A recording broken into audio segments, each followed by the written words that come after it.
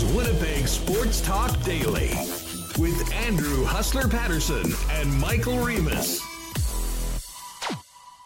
Here we go. Welcome to a Monday edition of Winnipeg Sports Talk Daily. Big Monday, Super Monday. Michael Remus here in the host chair for Hustler. If you've been watching the last week, paying attention to his social media posts, you'll know he is away. So if you wanted to get those hot response to the Super Bowl, we'll have to wait. Maybe he'll post a video in celebration. We'll see. But I'm here looking forward to getting it going. Today, I'll be joined shortly by Connor Rabchak. You missed it. The most recent Jets Weekly is on our YouTube channel right here and on our podcast feed as well. So check that out. And Jeff Hamilton joining the show as well from the Free Press. CFL free agency kicks off tomorrow. It's been kicking off for like a week here with this negotiation period, but the real thing tomorrow. So we'll talk with Jeff about that. Jamie Thomas, Jets TV, and the Ground Control podcast. So lots to get to. Shout out to the sponsors. Without them, I don't think we'd be here. Canadian Club, Modern Man, Manitoba Battery, Winnipeg Jets, Wallace & Wallace, F Apparel, Little Brown Jug, Boston Pizza, Sport Manitoba, and Cool Bet, of course. Hopefully you did okay on your Cool Bets yesterday during the Super Bowl. A lot of wagering for that one, but a lot of big topics today. The Jets snapping their losing streak on the weekend. The Chiefs winning the Super Bowl. How about them Chiefs? It's 3 and 5 years back to back for the first time in 19 years since the Patriots. And a lot of conversation about the appropriate way to score on an empty net goal. That was Ridley Greig of the Senators. Didn't do it in the way the Maple Leafs like, so Morgan Riley comes in with the cross-check. I did put out a poll. What should we start with today? And I put those three. We got 132 votes. Shout out to everyone in chat. If you are here, please make sure you hit the thumbs up. Make sure you're subscribed to the channel. We're closing in on 11K subs. We got 10,949. So, according to my math, 51 more till the big 11K. But it's pretty close. 45% want to talk. 44% now. Jets snapped the losing streak. 30% want to talk about the Chiefs. 26% want some real spicy hot takes on the appropriate way to score an empty net goal or the appropriate response. So, yeah, this is Winnipeg Sports Talk. I'm not surprised that the Jets snapping. We were all concerned last week. 5 games, hadn't seen that before, but you've seen some other teams slip lately. Colorado, they haven't been so hot. Coming out of the break, Edmonton, 16-game win streak, got snapped. They lost to Vegas, and then they lost to the Dubois Kings on the weekend. And we did have some Jets news after the win. They placed Dominic Toninato on waivers. And what would that mean for today, for practice? Let's get to that. Connor Rabchak, noted 49ers fan. Connor, everyone's asking, how are you feeling? We got to check in on you, man. How are you doing over there? 49ers losing in the Super Bowl. Let me look up the score. What was it, 25-22? Yeah. Is that what it was? Overtime, 25-22. Patrick Mahomes is inevitable. Yeah, not feeling great. But hey, I was on the program after the Niners beat the Lions saying, this is why we love sports, the emotional roller coaster, and I can't back out of that take now that I'm on the wrong end of it. So this is still why we love sports, is the heartbreak part of it as well. But yeah, tough morning for sure. Incredible drama, incredible theater. We'll get to that, but we want to talk Jets. We do have some waiver wire news. We'll start off with that and today's practice and get to the win on Saturday. So Dominic Toninato, he was put on waivers, and any updates? Did he clear? I haven't seen a tweet yet from an Elliot Friedman or a Frank Saravalli or a Chris Johnson. It's 107. What's going on here? Is there? Oh, here Scott Billick. Scott Billick says that he cleared. Okay. Elliot doesn't have it. Yeah. Why is Elliot so late? What's he been doing? Following this Morgan Riley hearing? Yeah. But yeah, Scott Billick tweeting, Tony Nato clears waivers. So a lot of talk. Who's he making room for? Who's he going down for? And David Gustafson today in a regular jersey at Jets practice. Big win for the Jets on Saturday, Connor. I mean, let's go. Big win, 2-1 over Pittsburgh. How are you feeling about the Jets' play in the win over Pittsburgh?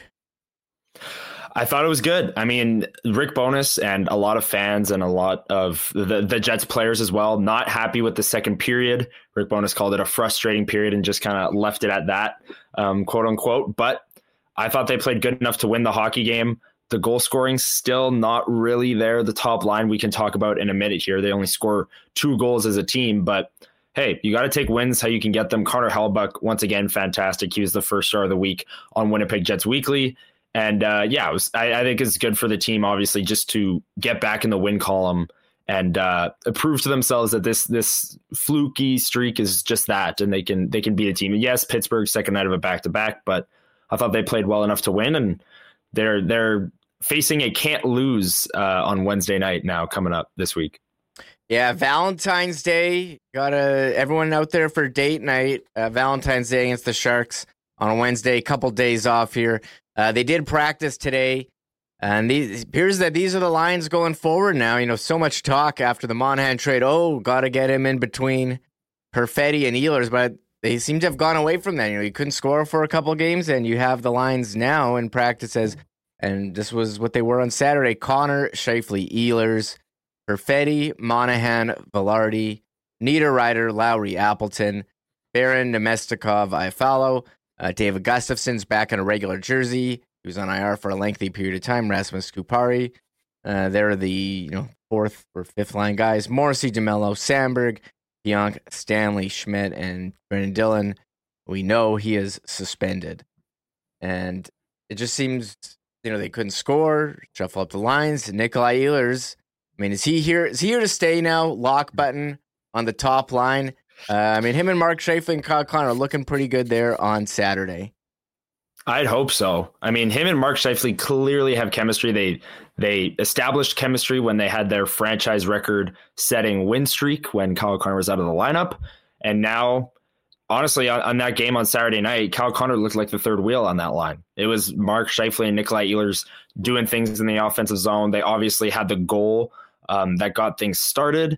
And Nikolai Ehlers was just making plays, and that's what he does. And I think the Jets are a better team. They're better off when Nikolai Ehlers is playing more minutes, playing top-line minutes, and playing with Mark Scheifele. They're going to score more goals. And the lines needed to change given the recent slump. And I liked the move, kind of loading up your top line in a sense. And it clearly worked out because Ehlers and Scheifele picked up right where they left off. Yeah, that line combining for 13 shots on goal, 20 attempts, 11 chances, and 4 high danger, and Ken Wiebe noting that in the Winnipeg Free Press. And you saw, I mean, Nikolai Ehlers in that first period, some back and forth, back and forth opportunities there. The Jets with a couple odd man rushes. Scheifele tries to sneak the pass over to Morrissey, not able to. Nikolai Ehlers with a chance and just kind of gets in his stick and looks like he's about to shoot. But then Scheifele opens up for the one-timer and blasts it in a beautiful looking play. And I thought Ehlers had some nice, passing, setting up Kyle Connor. We know he's got a great shot as well. So I agree. I think Nikolai Ehlers, he's shown that when he's in lineup or he's getting minutes, when he is on the ice, he produces at a rate better than just about any other player on the Jets. And they want to score more goals. I think playing him on the ice more in better situations would be beneficial, and we saw that on Saturday. Connor Hellebuyck stepping up as well, 35 saves on 36 shots. That the first was good, third was good, second. What happened there, Connor, in that second period? Outshot 16-7.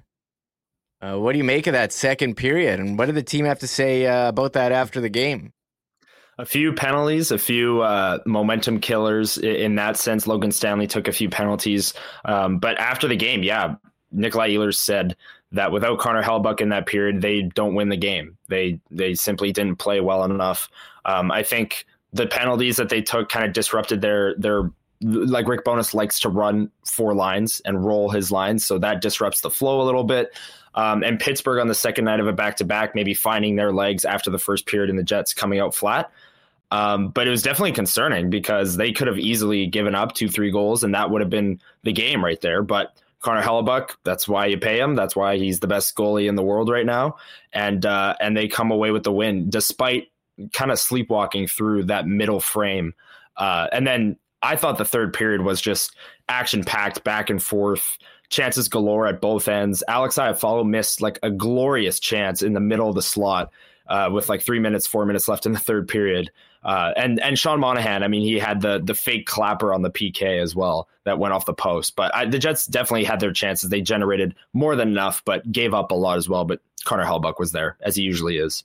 Yeah, hey, just like the Chiefs have a guy like Patrick Mahomes, the Jets have a guy like Connor Hellebuck who can certainly shut the door at any time. Yeah, I mentioned Nino Niederreiter, 15-game goalless streak.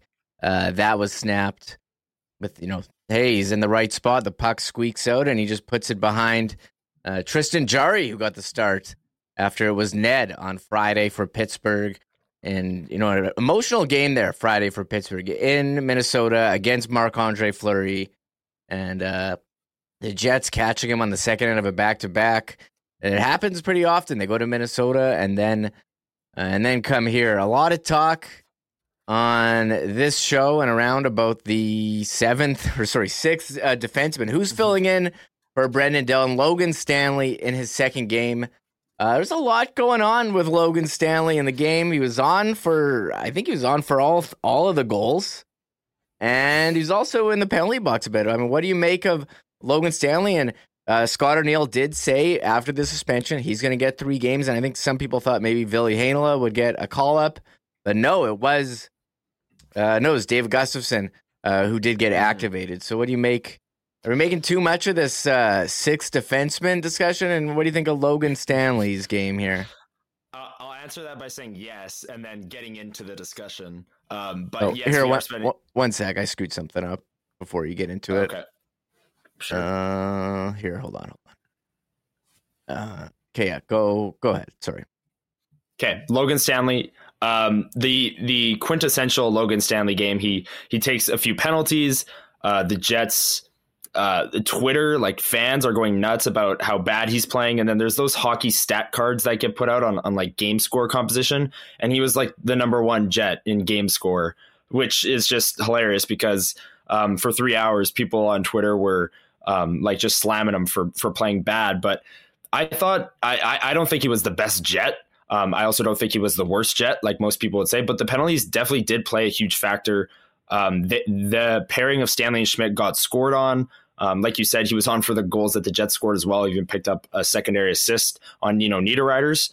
But again, he's the 6th, 7th defenseman. So how much is this really going to matter come playoff time down the stretch? I'm not really sure, but he hasn't played in over a month, and this was just his second game back. So I know it's kind of making a lot of excuses for him, but I thought he played okay. The penalties, Rick Bowness definitely wasn't happy about. And going forward, he's got one more game here until Brendan Dillon comes back, and he goes back to being the 7th defenseman. No one really expected Logan Stanley to come in and win a job over someone. He's just kind of filling in for Brendan Dillon in the meantime, and that's what he's doing. Yeah, him and Sean Monahan, Rick Bowness touched on both of them. I'm going to play that clip in a second, but Monahan still searching for that elusive first point as a Winnipeg Jet, and almost had it there with the shorthanded fake clapper shot, hit iron. I'm sure it would have erupted. We learned his goal song, Hustle, by Kendrick Lamar. Or Humble, sorry. Humble, my bad. Sorry, I thought it was... we thought it was going to be Moni Moni by Billy Idol, who was featured in a Super Bowl commercial yesterday, but no. Was it Humble? Sorry, Humble. Hustle. I'm thinking about Hustler here, and I said Hustle. I'm thinking about how I'm in the chair and Hustler's away if you're just tuning in. But Monahan got switched around there at the end. What do you make of the line changes? But he was back with Perfetti and Velarde. So what do you make of Monahan? Is he settling in here with the Winnipeg Jets after a couple games?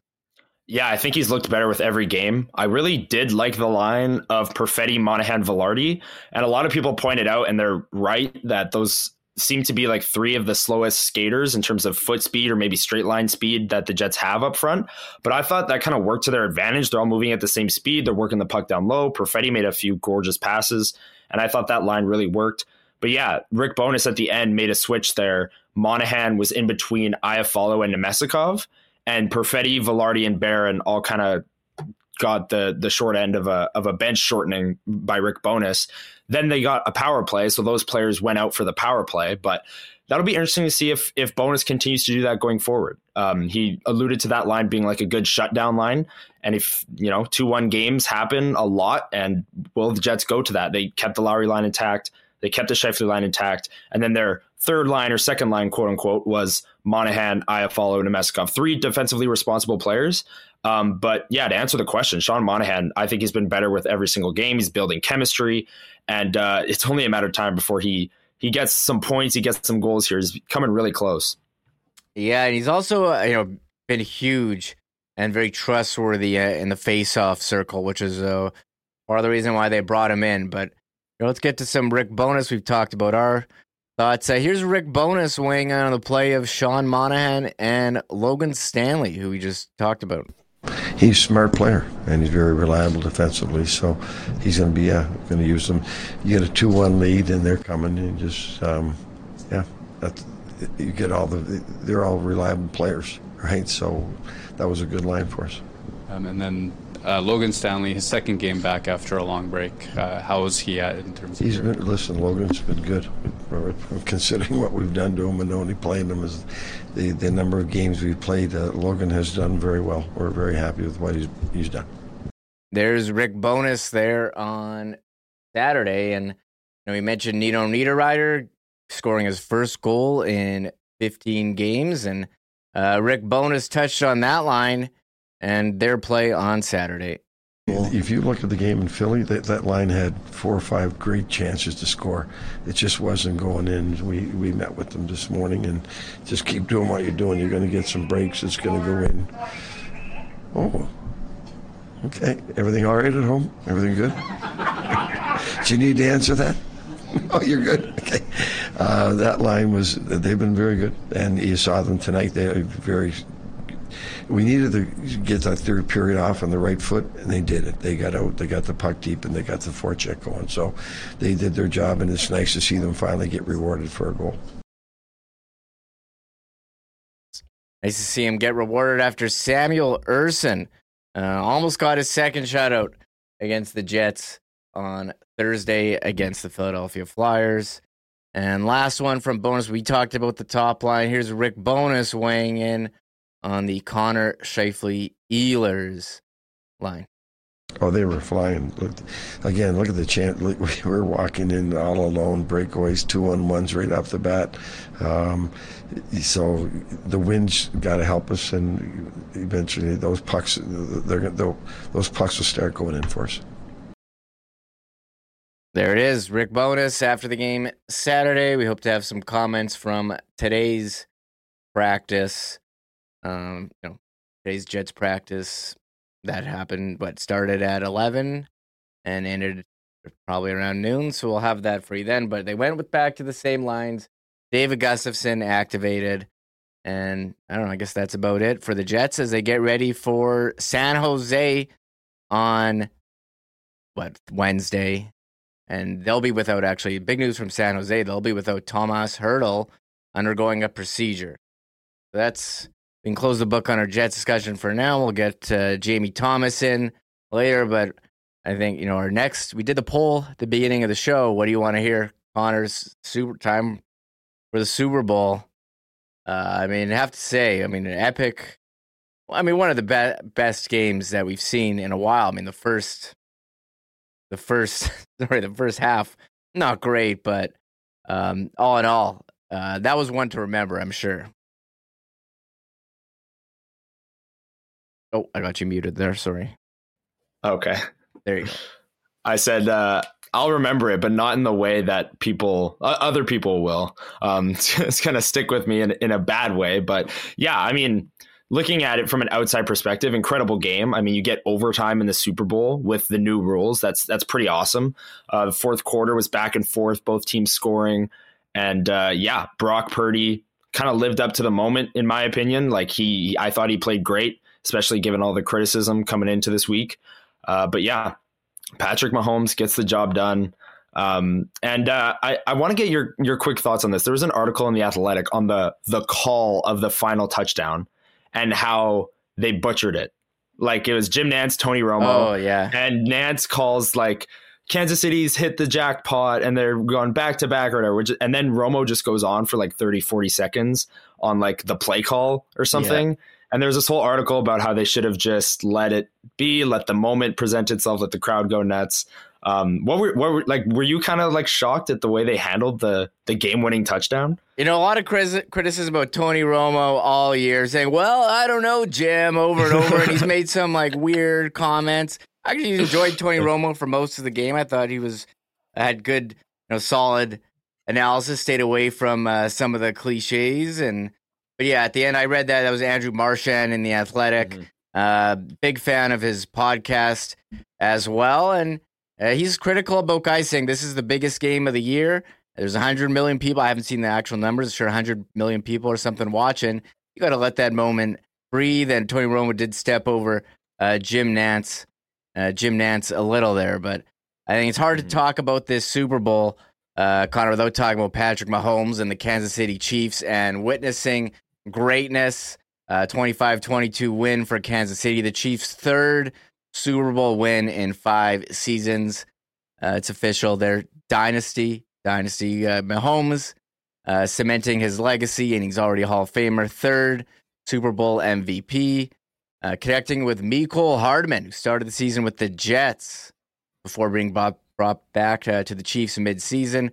What a start to Mahomes in his career. 6 seasons. He hasn't finished worse than the AFC Championship game. First half, one to forget. Sluggish start. 0 points in the first quarter. They had fumbles, turnovers. Mahomes, I was surprised they even sacked him. The only TD pass in the first half thrown by receiver Juwan Jennings, and caught by a running back, Christian McCaffrey. We had Jake Moody setting a Super Bowl record for 55-yard field goal. Only be broken later by Harrison Butker, who could have been who's MVP candidate. Both kickers, incredible. And, leading 10-3, at the half, the 49ers were able to hold the Chiefs offense in check and limit their explosiveness. And I really thought they would be able to. And the Chiefs struggled to put up points all year. The receivers, inconsistent, a lot of drops. Didn't have too many drops yesterday. I think there was one big one by Watson. But coming to the game, I mean, you were confident, Connor, as a 49ers fan, into the game, confident in the defense. And the offense, even though they got smoked in that game against Baltimore, they were favored by 2 points, stayed there for 2 weeks. So I don't know how you were feeling coming into the game and at the half. Yeah. I mean, I was confident coming in and at halftime feeling great. That muffed punt that gave the Chiefs great field position where they just threw a touchdown the very next play. That, I think, was the turning point for sure. You just can't have special teams mistakes like that. You brought up Juwan Jennings throwing the touchdown pass. If the Niners, they go up 19-16 with like a minute 40 left, and then the Chiefs go down and tie it, and we head to overtime.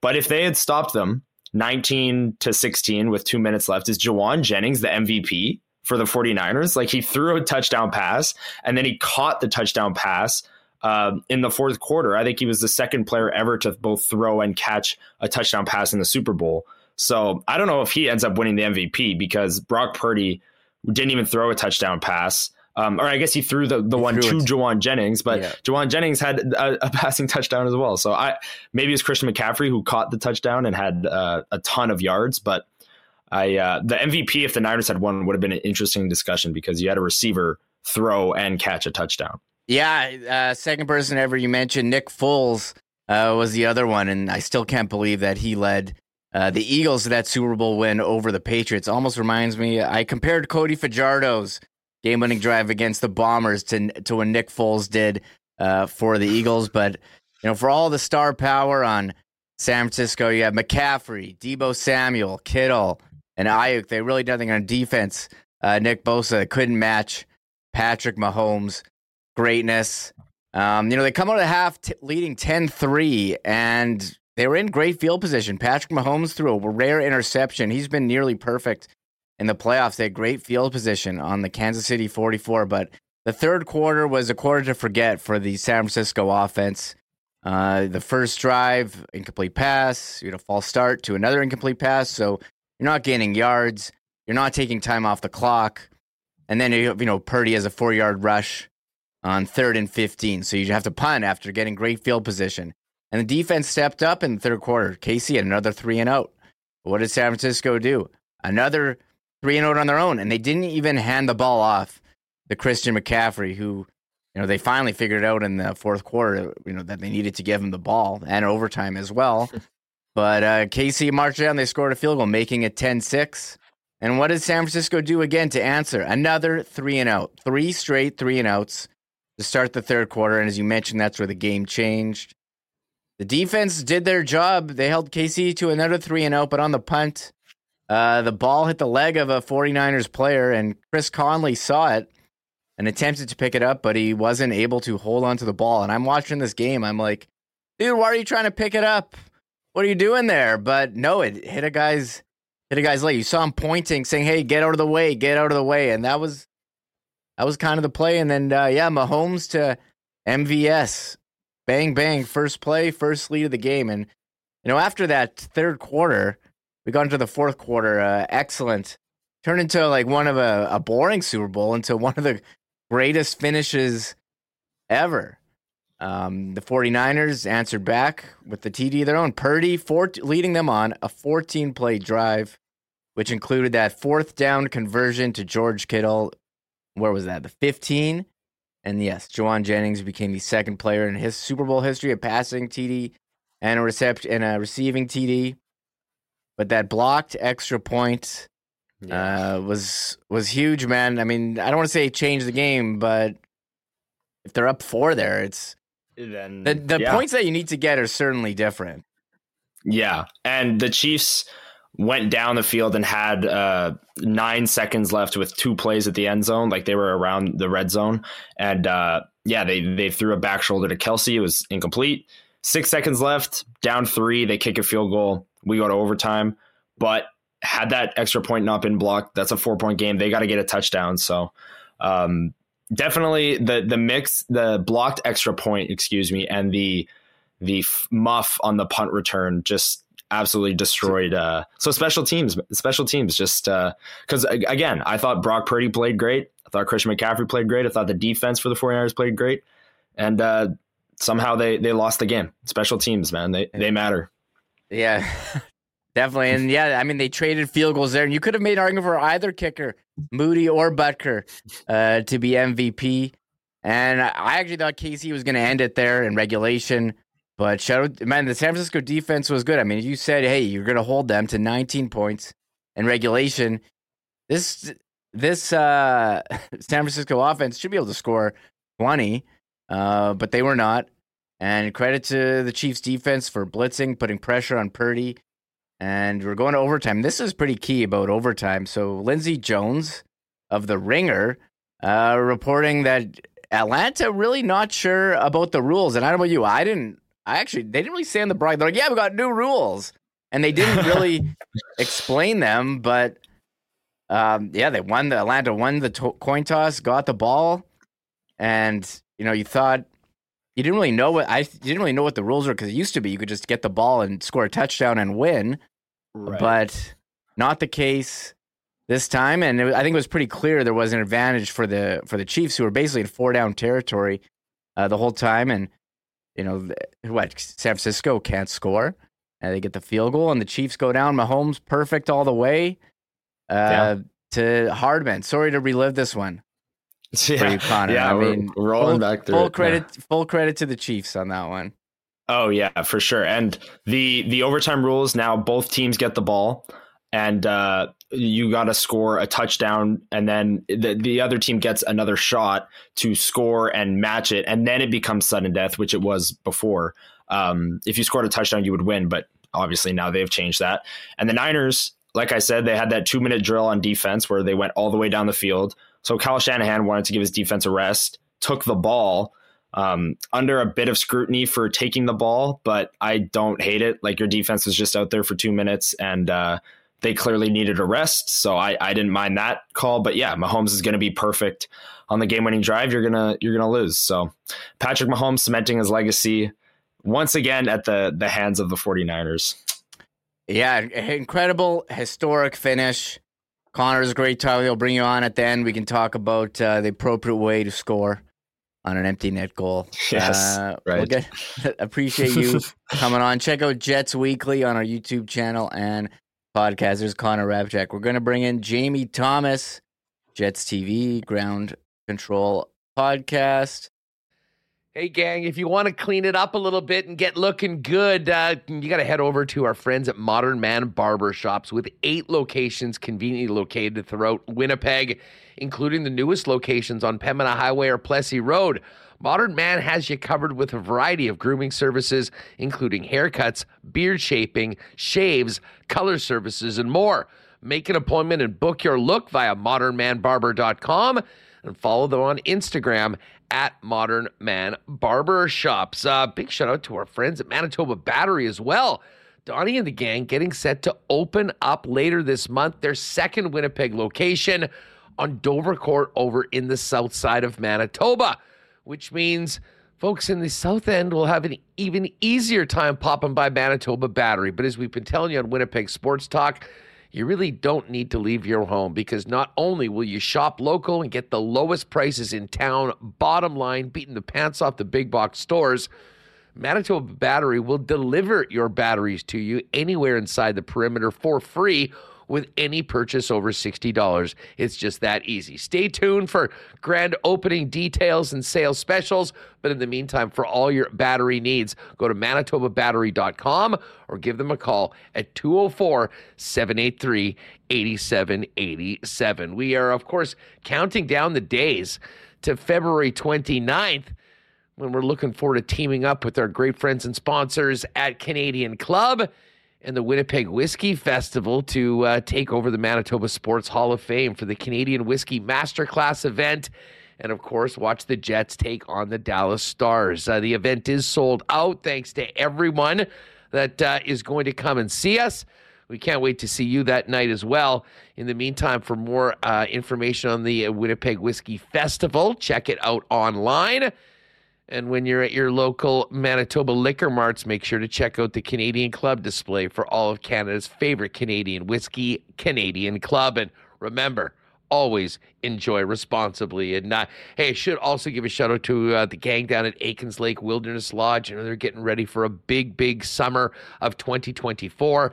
If you are looking for an incredible fly-in fishing experience where you can be on the water in less than 2 hours from the city of Winnipeg, Aikens Lake is the spot, featuring world-class fishing. And as great as the fishing is, the hospitality of the Terren family and the Aikens team is even better. Find out more about availability and booking for 2024 at aikenslake.com. And be sure to check them out online on X and Instagram at Aikens Lake. All right, there's Hustler with the ads. Thank you, Huss. He'll be back. He's in Mexico celebrating the Chiefs win. But we'll continue some Super Bowl talk. How can we not? I got to bring in Jamie Tom. We'll get to some Jets as well. Jamie, welcome back to the program. Great to have you on. Appreciate Thank it. you. What's going on? How was your? I know you're a big football guy, Jamie. What's your big Super Bowl party? What you got going on last night? Like totally lame, man. I have nothing like with Hustler and his life is like exactly what you dream of having, and at his age. Like, I would love to be in Mexico right now celebrating my team's Super Bowl win. However, that is not the case. I'm at home with my 3 kids, my dog, my cat, and my wife, and alcohol free. Just some pizza last night. Watched the game. Listened to my wife rant on about Taylor Swift quite a bit, which I don't blame her. But I do find this fascinating. Remus is Jim Nantz was on the Dan Patrick Show, and he talked about in a 3.5-hour broadcast, I believe, for the AFC Championship game. He said in the 3.5-hour broadcast, Taylor Swift was on a total of 44 seconds. So in the whole scheme of things, is it that terrible? No. and we saw a whole lot of Giselle. So I'm not into the Taylor Swift is ruining football and stuff like that. However, I will say this: great game, but is lost in the shuffle is the free pass that Travis Kelce is getting for running into his coach. And all I've heard and read is, it's the passion part. He's a passionate player. If a coach grabs onto a player nowadays, and we've seen this in the social media outrage, if a coach grabs onto a player, professional or not, there's an outrage. You can't touch a player. You can't treat a player like that. Travis Kelce gets a free pass, A, because they won the Super Bowl, B, made a big catch in overtime, and C, he's Travis Kelce. So I know Andy Reid's not going to address it because that's the wrong time to do it. You're the coach. Travis Kelce is the right thing. You're not going to bring this up as a winning football team. I'm sure they're going to have a conversation. I was talking with Kelly Moore today with CJOB. Clearly, those two are going to have a conversation. But the free pass that Travis Kelce is getting today and down the stretch here about running into his coach because he's not happy about being on the field, and it's because he's a passionate player and wants to win, that doesn't fly for me. So it's fascinating to watch today and read the lack of accountability that Travis Kelce has to have in this situation for running into his coach. And I can't wait to talk to a sober hustler about this whole conversation, about what happened here, because I know he's not going to be logical right now, but that is unacceptable on all kinds of levels. The fact that he's just getting a free pass to me and his behavior, it's not tolerable. It's not okay. And I don't think I'm a passionate guy and I want to win. If you run into Hustler today, if you bump him and you're not happy about your airtime, do you have a job tomorrow? Probably not. Right. So it's just like, I don't know. Listen, we've seen you lose the laptop, all that stuff. You had a job the next day, but you did not run into Hustler and because you're mad about your airtime. So here, it's so stupid that because Travis Kelce's a star player and then he gets this free pass. I don't get it. Listen, I got annoyed with the New England Patriots with their long streak. It is jealousy. You're sick and tired of seeing them. But the Kansas City Chiefs, we're sick and tired of seeing them win. And this is going to keep happening until somebody beats them. But you have to respect what they're doing. So the only problem I have about the whole thing yesterday is Travis Kelce and the free pass. But I do have to respect what Kansas City has done here. And I think you can flat out say they're a dynasty because of the way football is today and how challenging it is to win. And I think ahead now to this upcoming draft, apparently in 2025, there's not exactly a great crop of quarterbacks coming out. So this draft coming up with Caleb Williams, Drake May, Michael Penix, I go down the list of these guys. There should be teams falling all over themselves right now to go get one of these quarterbacks because you're not going to beat the Chiefs until you have somebody of the ability or somebody that's going to win you games when it matters most, the way that Patrick Mahomes has done so. Because we have to keep in mind, I look at Nick Bosa. He had 10 quarterback pressures yesterday like that. And the fact that he could not get to Patrick Mahomes because of his incredible ability to evade pressure and make big plays when it matters most, it just says everything you need to know about how special of a player he is. Should we be putting him in the GOAT conversation? Absolutely not, because There's a long way to go to that. It's great to see what he's doing, but until we're going, this is Patrick Mahomes' opportunity to win his 6th Super Bowl, then we can start talking about the GOAT, because I still feel that Joe Montana is ahead of Patrick Mahomes right now, and clearly Tom Brady is ahead of everybody. So please reassess this at the 6th Super Bowl championship. Then we can talk about the GOAT for Patrick Mahomes. Wow. I mean, he's had an incredible first 6 seasons, 3 Super 100%. Bowls, 3 MVPs. His numbers, incredible. And, I picked, I didn't know, I kind of wavered on who I was going to pick, but I did pick San Francisco. Just the Chiefs, their offense hadn't been, the Chiefs' offense, hadn't been great, and it seemed like they could take advantage of them. And San Francisco, made a couple key mistakes. And if there's one guy who scares you with the ball in the last 2 minutes or in overtime, it's Mahomes. And Brock Purdy played solid, but on third down, San Francisco they stank.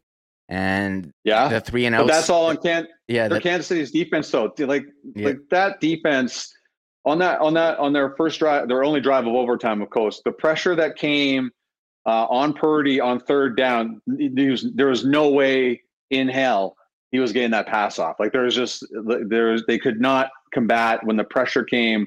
They had no answer for it. So I have to give the Chiefs defense full credit, because that defense allowed Kansas City's offense to get in order here. And it wasn't as dominant a year for Patrick Mahomes as it has been in years past. No. They won that Super Bowl because of their defense and a great drive at the end of the football game in overtime. So a lot is going to be made of how the 49ers didn't know the rules of overtime.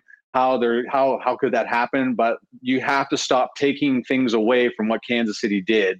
They came through when it mattered the most, and you have to respect that. And they didn't allow San Francisco to score a touchdown on their first drive, and their only drive of overtime. Flat out, Kansas City won that championship. San Francisco did not lose it.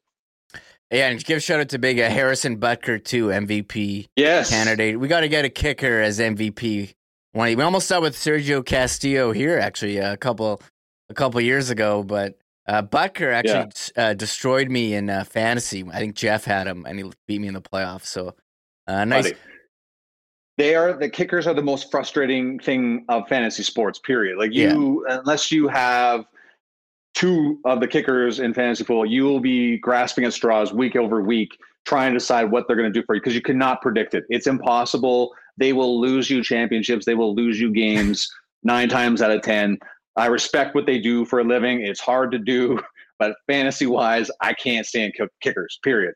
Great people, though. Great guys, Just don't rely on them to win you fantasy championships. Yeah, there's a lot of hoopla with the Super Bowl. I mean, we talk about the game, but who cares about the game? I care about celebrity watching. I care about the anthem length, how many times they're going to show Taylor Swift, the halftime show. But one thing, we're missing out here on the commercials, Jamie. It is horrible. What are we going to do?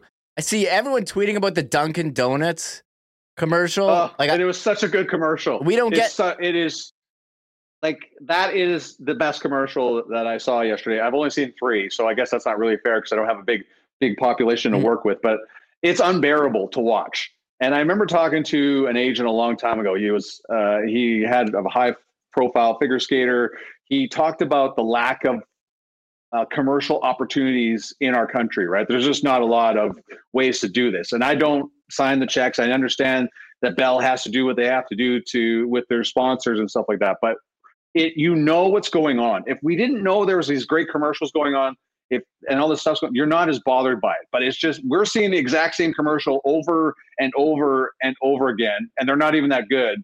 And then we know that somebody else is getting something better. So that's the tough part. They'll never have an answer to this because you have, as CTV has to make their money some way, and it's a big opportunity sponsorship wise and the like that. So we're not going to have that opportunity. So we're just going to sit there staring at our screens, hoping for something interesting this year, and it's not going to happen. We have to look at social media to find what those are out. So we're going to continue to be frustrated by that, but it's awful. I don't care what happens. It's so painful to sit there and watch in between breaks. You may as well just go on 17 commercial bathroom breaks, take up drinking again or something. I don't know, but it's tough to watch. We get some of them. I saw Billy Idol, but I mean, how many times do we need this Eugene Levy commercial with his son? Mm-hmm. The CanCon commercial. How much do we need that? Like, well, at least we didn't get Connor Bedard, that nonsensical commercial where his sister doesn't know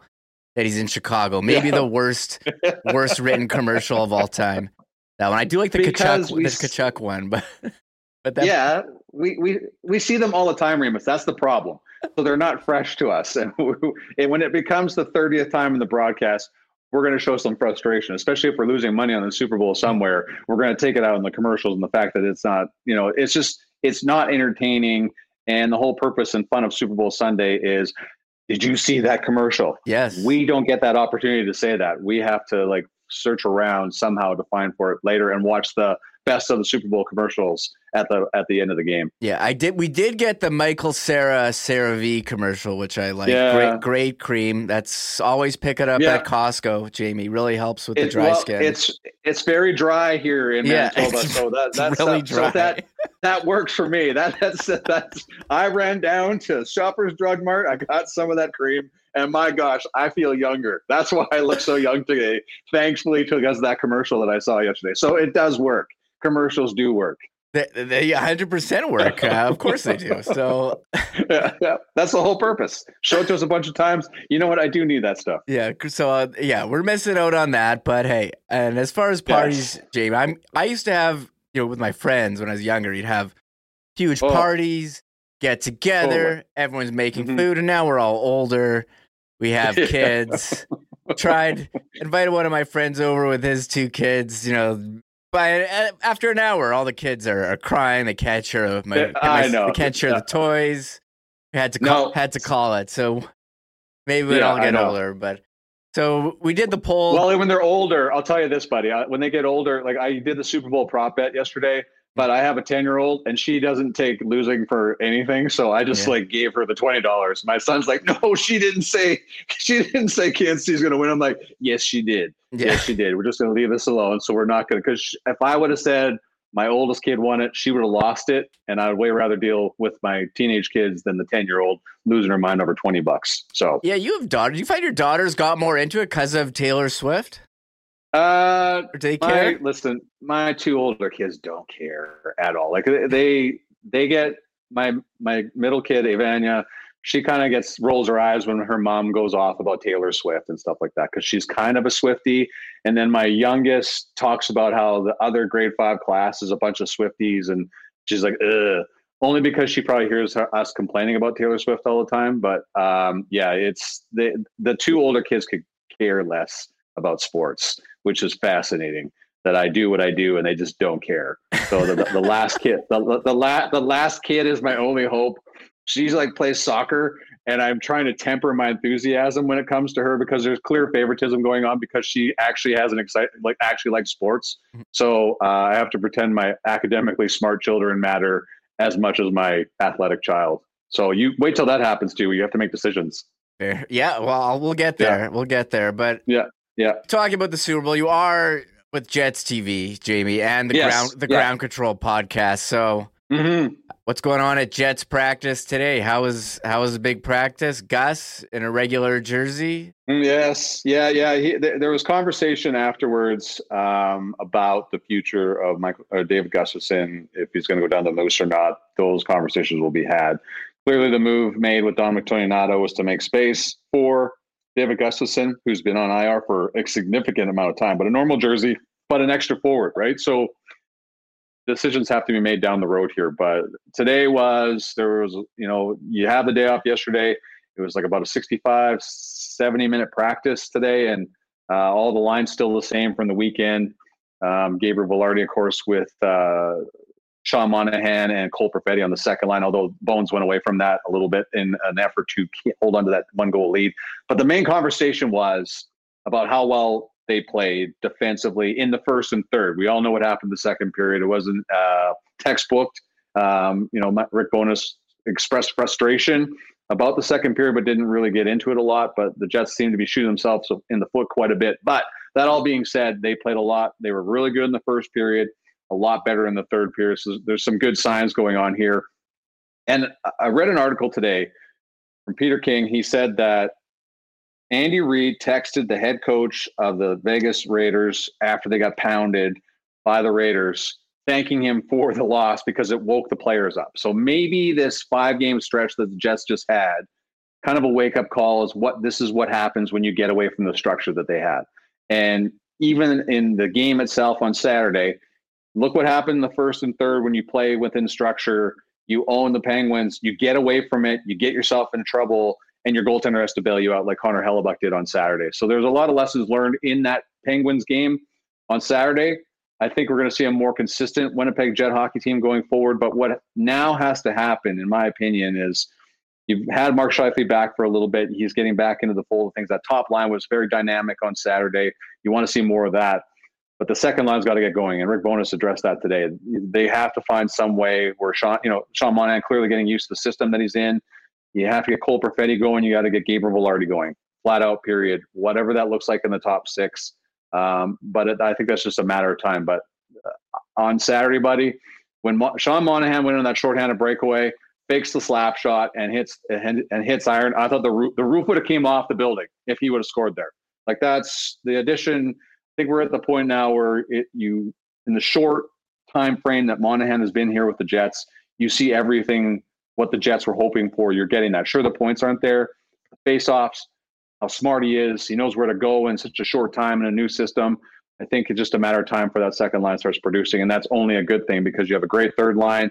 You have a fourth line that a lot of teams would love to have across the league. And Brendan Dillon's coming back soon after this one as well. Full credit to Logan Stanley of how well he's played after being out since December. Yeah, Logan Stanley grabbing the assist. And how about Nikolai Ehlers? You know, do you think this is going to be the top line for the foreseeable future? They played so well when Connor was out, Scheifele and Ehlers. It seems like if we said, hey, we're sticking with these two guys as a pair together. Yeah, I think so. But I think it also ties into they have to get the second line going. So however that looks, Kyle Connor going on the second line, Nikolai Ehlers going on the second line, it's hard to say at this point. But you have a great example of when you have two fast players, dynamic players like Kyle Connor and Nikolai Ehlers, and you put a very highly intelligent center between them and Mark Scheifele, this is what happens, right? You have to stick with this trio for the foreseeable future because they keep proving over and over again that they're going to provide you offense unless the second line can't get going because you're going to have to make a decision at that point. But for the time being, I agree with you, Remus. You got to stay with this group. They're so fun to watch. They're dangerous. They cause problems in the offensive end through the neutral zone because of the speed they come at you with. So I just think Rick Bowness has no choice but to stay with them until proven otherwise, right? So, but it's very important that second line gets going. But again, just a little bit earlier, just a matter of time, I think, before that starts to get going here. And they're playing San Jose on Wednesday, and I'm looking at the standings. Dangerous games. I'm looking at the standings, Jamie. Go to NHL.com, hit league, sort by points, scroll down to the very way to go down. To see them. You think who's starting goal? You think they'll still ride with Hellebuck here Wednesday, or any indication if it's a Brossoit game? Well, I think because you would go a week between starts, I don't think that's viable. I think for Connor Hellebuck, you play Saturday against Pittsburgh, I think it was around 5 days, the longest you want to go with Connor Hellebuck. So I don't think there's any doubt that you go with Connor Hellebuck on Wednesday and then back to him again against the Vancouver Canucks on Saturday on the West Coast. That's just me. I could be proven wrong, but either way, you don't have an issue there either way. But I still think it's too long of a time between starts for Connor Hellebuck to ask him to go up against the best team in the National Hockey League after not starting for a week. So that's just me. It'll likely be Helly on Wednesday. Yeah, here, let's look at the schedule here coming up. Woo! Yeah, favorable. Nice lull here. Jamie, you got 2 days off. You got today, tomorrow. Nice 6:30 start Wednesday. Saturday, big 9 p.m., but then the back-to-back Monday, Tuesday, Calgary and Minnesota. So maybe Brossoit gets the second Calgary. game. The Minnesota, the Minnesota game. That's a week tomorrow. So I think you're looking at Hellebuck, Brossoit, Hellebuck. Just a guess. You think they put Hellebuck in for that big rivalry game, Feb 20? Yeah. So yeah, exactly. So wherever Minnesota is, I just think that's how you go, right? So I've been proven wrong before, but that's just the way I see this shaking out. Yeah, I've heard, doesn't Hellebuck love the afternoon games? And then they go with the second guy at the second game. Loves them. But it depends it depends how busy. I still think you'd want Connor Hellebuck in net for that game against Minnesota on home ice, but call me crazy. Well, this February is so easy, like schedule wise, because March is going to be a gauntlet. And this schedule, I feel you have to take advantage of because you have some pretty good teams and mixed in there, and then some really bad ones. And those are the games you have to take care of, especially with the way Dallas and Colorado keep coming up with wins. And important that you want to stay in the hunt for first place. As I see, look at Jeff Hamilton coming to the corner of my screen here. Guy looks good. He's got his beard nicely done. He's just putting his headphones. Is this like the music on the Oscars, Remus, when I see Jeff Hamilton pop in the corner of the screen that my time is up? Is that what I usually go with? I mean, we're winding it down. So yeah, Jeff's I feel like it. Jeff's coming. The music's up. coming in. The music's coming in. I don't have have music, but I guess it's kind of, but yeah, I agree with you. I mean, the schedule, they got 2 days off here, 2 days off after the Sharks game, 2 days off after the Minnesota game, and you fast forward to March, and it's something ridiculous, isn't it? It's a gauntlet. It gets crazy. It's every second day. Yeah. That's wild. We're not going to have these conversations about Super Bowl commercials. We won't have time, Remus. There just won't be enough time to talk about these things in March. Well, we can revisit that again in the future, Jamie, but I had to get you on. I know you're a big NFL guy. Sorry about your Dolphins, but it seems like if you don't have Patrick Mahomes, you're in trouble. You're in trouble. The worst thing, buddy, is like Larry Zonka comes walking on the field, can barely walk, and they're like, from the Super Bowl team 50 years ago, Larry Zonka. Like, see, that's like a complete. And then it's the quarterback that beat the Dolphins in their last Super Bowl appearance in Joe Montana. So it's been so long, buddy. And so all the stuff and all this heat that I have for the Kansas City Chiefs, just pure jealousy, because just you don't ever see an opportunity for Tua and the Dolphins to get the Super Bowl as long as another guy known as Patrick Mahomes is in the way. Yeah, if you're in the AFC or you're hooped, you're done. Like AFC West, done. Like, good luck. Ask Josh Allen. Yeah. Ask Josh Allen how that's going for him. Yeah, I think a lot of we'll wrap it up, but a lot of comparisons to the good teams that didn't win when Tom Brady was winning Super Bowls, and the great players who didn't win when Michael Jordan was in the NBA as well. I saw a lot of that yesterday, but here there was the loser Eminem commercial too, right? With Dan Marino, an almost winner. Oh, so yeah, I think I saw that actually. Dude, that's a third kick in the balls as a Dolphins fan. I couldn't believe he was doing those, like owning it too. Come on. Like he sold out, man. Like holy cow. Owning the fact that he was the best QB to never win a Super Bowl. Never won it. Never got back. Well, anyways, Jamie, great talking. We'll do it again sometime soon. Appreciate it. You bet, buddy. All the best. Thank you. There is Jamie Thomas on Jamie Thomas TV on, X, formerly known as Twitter. Ground Control Podcast. Check that. We just had Colby Barlow, who's back scoring goals in the OHL. Well, big week in the CFL. CFL free agency kicking off tomorrow. No one I would rather have on talk about that, and I know Jeff's got thoughts on the halftime show as well, and we'll talk some Jets with Jeff Hamilton of the Winnipeg Free Press. Stay tuned. We will be coming right back in with Jeff Hamilton. We are looking forward to next season, and of course, all of our Winnipeg Blue Bomber reports here on Winnipeg Sports Talk are brought to you by Princess Auto, proud sponsors of the Winnipeg Blue Bombers, and now welcoming Bomber fans to Princess Auto Stadium for next season's Winnipeg Blue Bomber year. Of course, a new 10-year deal announced earlier this year. A great local success story of a Winnipeg company getting behind the local team in the way that they are. Of course, Princess Auto, in addition to being great sponsors of all of our sports teams here in the Peg, and of course, Winnipeg Sports Talk, Princess Auto is also the place where you'll find the best deals on the most unique assortment of tools and equipment around. Everything you need to complete the projects on your list or start something new is at Princess Auto. Pop by and visit them in-store on either Panet Road or Portage Avenue West at their 2 Winnipeg locations, or you can shop online 24/7, 365 at princessauto.com. Have to give a shout out to the gang at Wallace & Wallace, Winnipeg's fencing and overhead door specialists since 1946. As the snow melts and we get into spring, you'll see their fences and trucks all over the city. But you might not know they're also the Clopay dealer in Manitoba and have the largest selection of overhead garage doors for your home in town. But right now, as it is cold in the middle of the winter, this is the time that stresses your overhead garage door the most. And the right time to prevent downtime this winter is now. Give Wallace & Wallace a call to book your inspection and maintenance service call today. For residential and commercial overhead door sales and service, there's only one name or two you need to know, and that is Wallace & Wallace. And hey, fellas, if you're looking into your closet and realize that it might be time to step up your menswear game, might I suggest a quick trip to take care of that down to see the gang at F Apparel at 190 Smith Street, Winnipeg and Manitoba's #1 spot for menswear at great prices. Custom suits, beginning at $400, along with chinos, golf pants, custom shirts, both tucked and untucked styles, and an incredible selection of menswear accessories. Great deals for 2024 high school grads. And if you're in a wedding party or getting married this year, make sure you talk to the gang down at F Apparel about a 15% discount when the entire wedding party gets their suits at F Apparel. They're again down at 190 Smith Street downtown.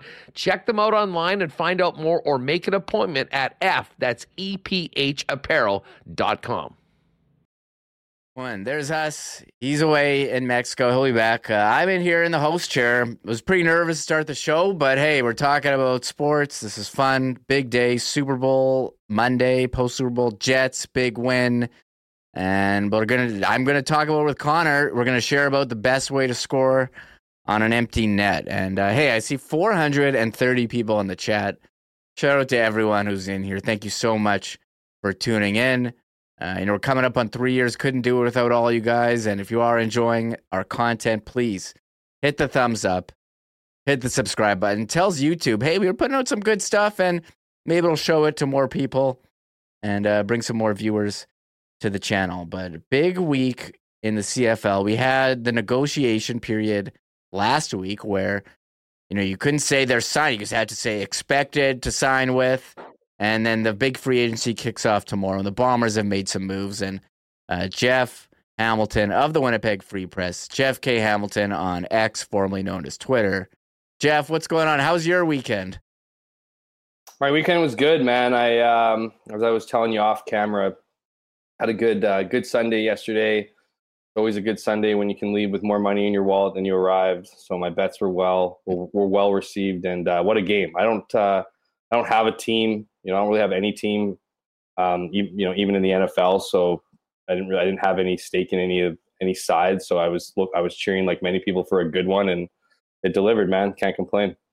It's amazing. We've been so lucky with some really good Super Bowls over the last 20 years. I think there was a stretch where the game sucked all the time.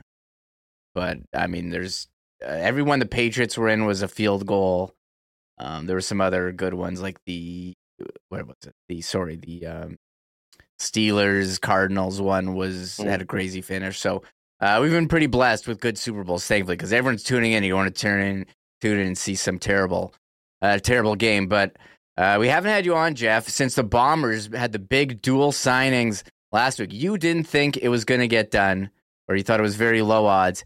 How did they get Oliveira and Schoen both under contract? I didn't think that they were going to get them both done because the Bombers didn't think that they were both going to get done. And even my conversations with them afterwards, I got a text message from Kyle Walters saying, I would have probably pegged that at 10% of a chance of happening. And I think that was the feeling, certainly in the hours that led up to the official signing of Brady Oliveira, and then obviously Dalton Schoen came shortly after that. Those two things were done kind of simultaneously. Like they were talking to Dalton Schoen while they were talking with Brady, and it really came down to numbers, right? I mean, both of those players, well deserved raises this year. Both expected to, especially Dalton Schoen, who went from playing the last two seasons on a super team friendly deal, close to minimum salary as a rookie, to see his salary jump to 230 and 230,000, and even Brady Oliveira, same price, and he was making about 160 last year, or even less. So it's that's a big jump for two players, and I think it, while the Bombers wanted both of them, desperately wanted both of them, I don't think that they felt that the dollars made much sense. And a couple things did happen. Obviously, I think we've heard it a few different times. I've heard it on national television. I've heard it on podcasts. I've written about it. I think it's at a certain point in time as negotiations went on, and you heard it from Brady Oliveira, who was admitted to playing kind of that, that game, if you will, that you ask for a high number and you accept something lower. Well, I don't think the Bombers thought he was going to accept anything lower. And then I think Wade Miller kind of came in, and obviously Brady being a Winnipeg guy and what he brings to the team beyond just his abilities on the field, a lot of that promotion off the field, obviously being, that Andrew Harris type kind of player with that kind of, cachet in the city. So I think, those strings finally got pulled and they ultimately pulled off the impossible. Now, here's the thing. I think something that, doesn't get talked about all that much. And, it's something teams don't like to do because they don't like to set necessarily a precedent in these things. But if you look at Chad Kelly's contract, he signed obviously a big ticket contract last year. $100,000 of that each year goes to marketing money, and marketing money doesn't count to the cap. So I don't know exactly just how much marketing money are in these two deals, but once those details start to, filter out, I'd be curious to know what, how much of that is marketing money, because, the big issue, as I said, and as every fan out there with hopes of signing both those players feared, was that the Bombers wouldn't be able to fit those salaries under the salary cap. So I think, a combination of certainly wanting these guys back, not wanting to see them on other teams, trying to find the money, it just created this whirlwind of about 10 hours late Monday night and resulted in pretty two amazing signings Tuesday morning. So it wasn't easy. It wasn't seamless, but at the end of the day, the Bombers have their two biggest weapons on offense outside of Zach Collaros and that offensive line. And, I think these guys are ready to show up under new deals, obviously, for 2024. Yeah, one thing about Dalton Schoen, you noted in your column there at Winnipeg Free Press, no one really wanted to offer him the big money, $300,000. I mean, we saw Kenny Lawler get some huge money from Edmonton. Is there everyone tapped out in terms of salary? Because, he's been the best receiver in the league the last 2 years. Yeah, I think so. I mean, if you look, I think there's a couple reasons to that. If you look at kind of the last few years, we saw Kenny Lawler obviously jet for Edmonton in 2022. Get that big ticket price at $320K. We saw Eugene Lewis get the same thing in Edmonton in 2023 when Kenny Lawler came back to Winnipeg. And, where has Edmonton finished the last 2 seasons? They finished at the bottom of the standings and not making the playoffs in a league where 6 out of 9 teams, get a shot at competing for the Grey Cup.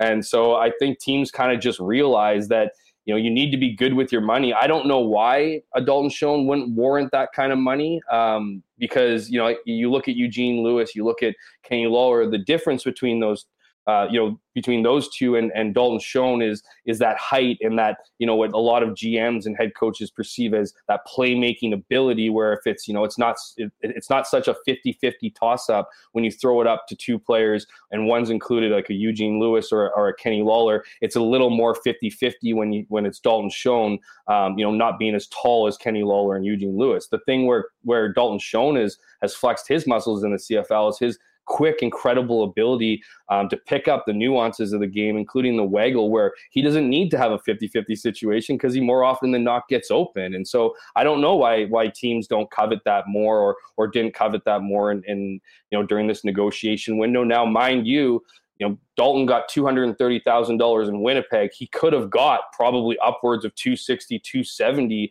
from somewhere else. He just, and he said he didn't talk figures, but he did talk in his his availability shortly thereafter was, he for him specifically, the money that he was being offered in other places didn't make up what he was, what he had in Winnipeg already. And that's obviously the culture here, that connection with Zach Collaros, the, factoring a big part of Winnipeg's offense. And so I think that uncertainty of being somewhere else, playing under a different system, under a different offensive, coordinator, I think maybe the risk of not having that success certainly didn't outweigh maybe the $40,000 that Dalton Schoen could have got elsewhere. Yeah, we know that more marketing opportunities here he noted with Chris Strevler when he signed, and also playoff bonuses as well with the Bombers going to the last 3 straight Grey Cups. I'm losing Bombers four straight. I'm losing track. 4 straight.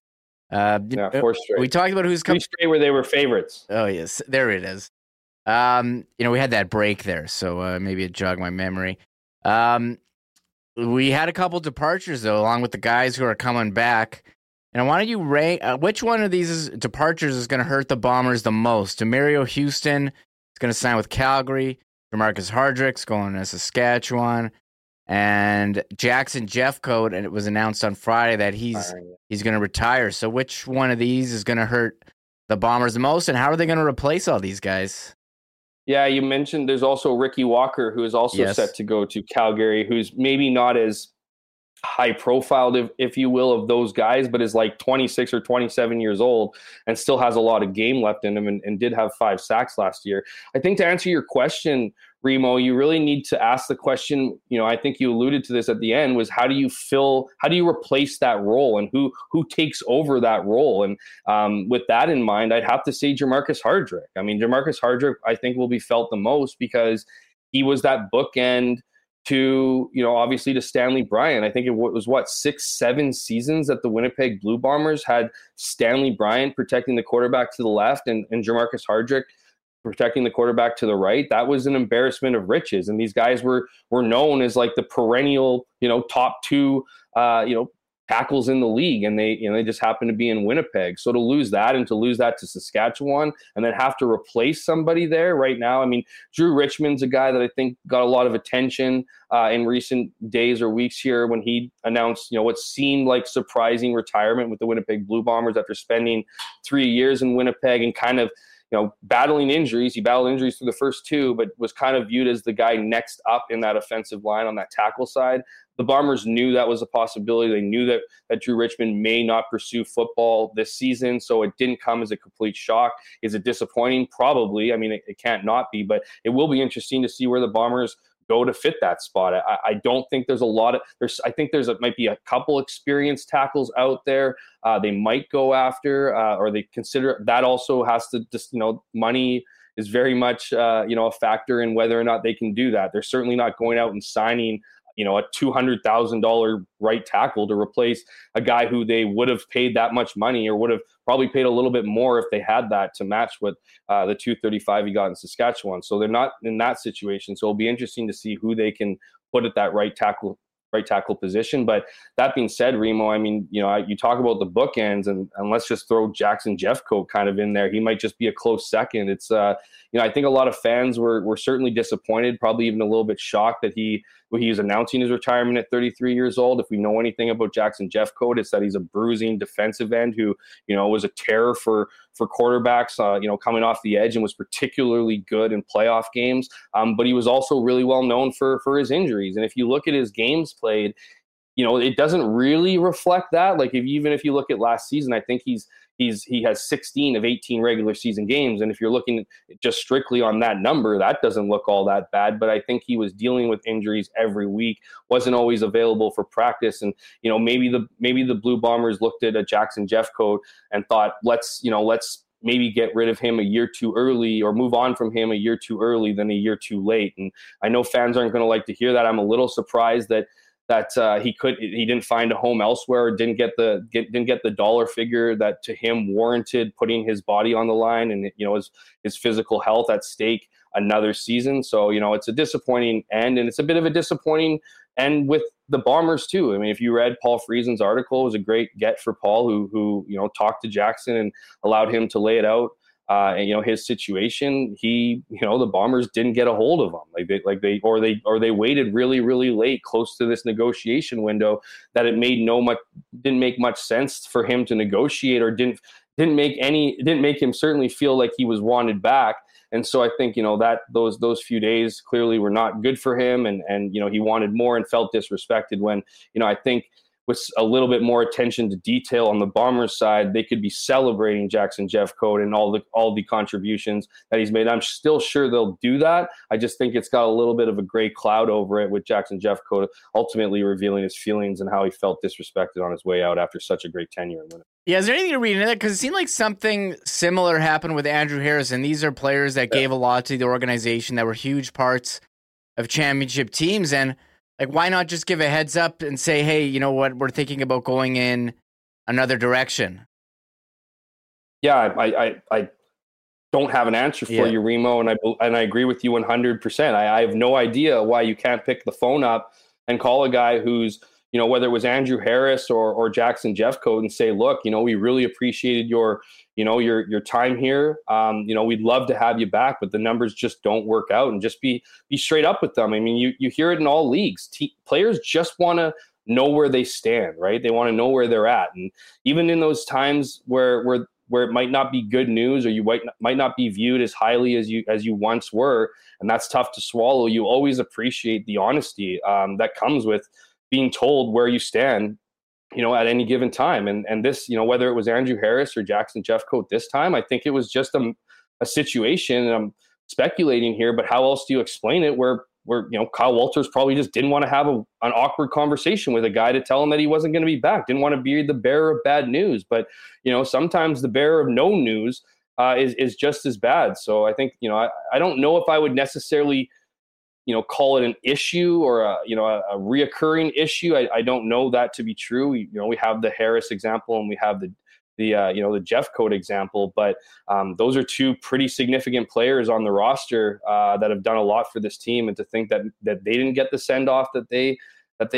truly deserved makes you question, maybe how many others have felt the same. Yeah, it's just unfortunate that Jeffcoat played here for 6 years. Harris both leaving with kind of a bad taste in the mouth. Even if you saw them, their time here coming to an end. We did have some other signings. Brandon Alexander, he's back. Shane Gauthier, that was announced, I think, today. He's back as well. One situation that still hasn't been solved is kicking. What's up with Sergio Castillo? Are we going to see him return for another season with the blue and gold? I do think he'll be back. I tweeted out last week that the Bombers were close with Brandon Alexander, and they were close. And as you mentioned, Remo, they were able to ink him to a deal. And then I also mentioned in that same tweet that there was still work to be done, but I believe that it was getting closer to a Sergio Castillo side. I do think Sergio Castillo ends up in Winnipeg next year. As is the case with every contract negotiation, I can just assume it probably has to do with money and talking out some of the details. And because Sergio Castillo is a reputable kicker, right, in this league, and he wants what he's worth. Every player wants what he's worth, but how much opportunity is there? Anyways, I think that negotiation gets figured out. I think Sergio Castillo comes back to Winnipeg. That's where my betting would be. There are some other guys out there that I think people are interested in knowing about. Look at if you look at the offensive line, Jeff Gray, obviously a Winnipeg native. It doesn't look like he's going to get re-signed. I think Liam Dobson and Tui Eli, the Bombers are going to lean on those two guys to take bigger roles. I don't know what it looks like for Rasheed Bailey in his return to the offense. Obviously, with Dalton Schoen getting that massive pay raise, I don't even know if there's enough money left over to pay the modest salary that Rasheed Bailey took last season. As we was well reported, he took a massive pay cut. So I don't even know if the Bombers have enough money to give him that contract. I'm sure he wants a little bit more on that, and I'm sure he could get a little bit more than what he was making with another team. So we'll see what the future is with him. You never know. Maybe the Bombers bring him back. Rasheed Bailey is certainly a guy that does kind of the thankless work in the trenches. Is a big obviously has skill, but is a big part of that run game and blocking, much like Drew Wolotarski's leaned on to do. So there's him, and then there's another name that's I'm often asked about, whether it's Winston Rose. So I think when we saw him not make the Grey Cup roster, the West Final, the playoff roster, I guess here, I think that was the writing on the wall that he's not coming back. I think they're happy with Jamal Parker taking that next step. And then there's another guy named Tyreek McGee. He's a guy he's 26 years old. He was a guy the Bombers were high on in training camp last year, but he got injured. I think he came back to Winnipeg, spent some time with the Bombers throughout the year. I know he probably, if I had to describe it, has the inside track for one of those corner spots. And then of course, Janarian Grant in the return game. I don't know what the situation with Janarian Grant is at this point. I think the Bombers are interested in having him back. I don't know, where his head's at. And when I say that, I just don't know. I don't think that he wants to go elsewhere. But I do think that one wouldn't take a lot of work, once the talks get going. So, I'm not as confident for sure as a Janarian Grant coming back as I am for Sergio Castillo, but I do think the door is still open for there, and potentially Janarian Grant could be back as the returner for the Bombers. Yeah, I mean, we saw that, how ineffective their return game was without him. That would, I think, be a huge loss for the Bombers. I have to ask you about your conversation with the quarterback, Zach Collaros. How is he feeling about the O-line? But more importantly, you did have some quotes about his experience. And this is what we're all want to hear about in his box in the suite with Taylor Swift and Jason Kelsey. So any insight you want to add on that? So, Yeah, sure. So I did talk to him about it. I got him on the phone last week and I said, hey, man, I'm calling for football, but I need to pick your brain about what, you going back and forth on camera. You created quite the stir, online. And, when people saw you and your name was being tossed out there, I'll first address Zach's feeling about the team. Obviously, he's really happy with getting guys like Dalton Schoen back, one of his favorite targets. Certainly having Brady Oliveira back is going to help the offense, and so he's incredibly happy about that. I do know that Zach's disappointed about the Jamarcus Hardrick losing him. He felt that one pretty badly, and why wouldn't he? I mean, that's his right side there. So, I think I moving on to the Taylor Swift stuff. So I did ask him about it. It's pretty funny too, because you kind of need to know Zach and just kind of how unassuming he is. Like he's a really down to earth guy that doesn't pay a lot of attention to like the latest gossips. He's just a very, I don't want to say quiet, or reserved, but he is a bit of both of those things. He kind of just sticks to his family, and and he's very, he's just a really humble guy. So talking to him, like he didn't even know how famous Taylor Swift was until Travis started dating her. Like he knew who Taylor Swift was, but he didn't know like the Swift mania across being one of the most recognizable, if not the most recognizable artists right now. And just, we all know that he's really, really close friends with the Kelceys. So he, Travis wanted him to be at the game. He wanted to see Travis. That's all really wanted to do is to see either Travis before or after the game. And he's incredibly good friends with Jason Kelce. So they went together, and they didn't even really know that they were going to get into that box. They were going to play the old game, as he referred to it as, where they get them in the nosebleeds. And if they got to sit outside, they were more than happy to do that. But maybe they could work something out, if a box had an open seat or an availability or whatever. And then he thought he was going to a different box that was being hosted by, I believe, his former agent and Travis's current agent.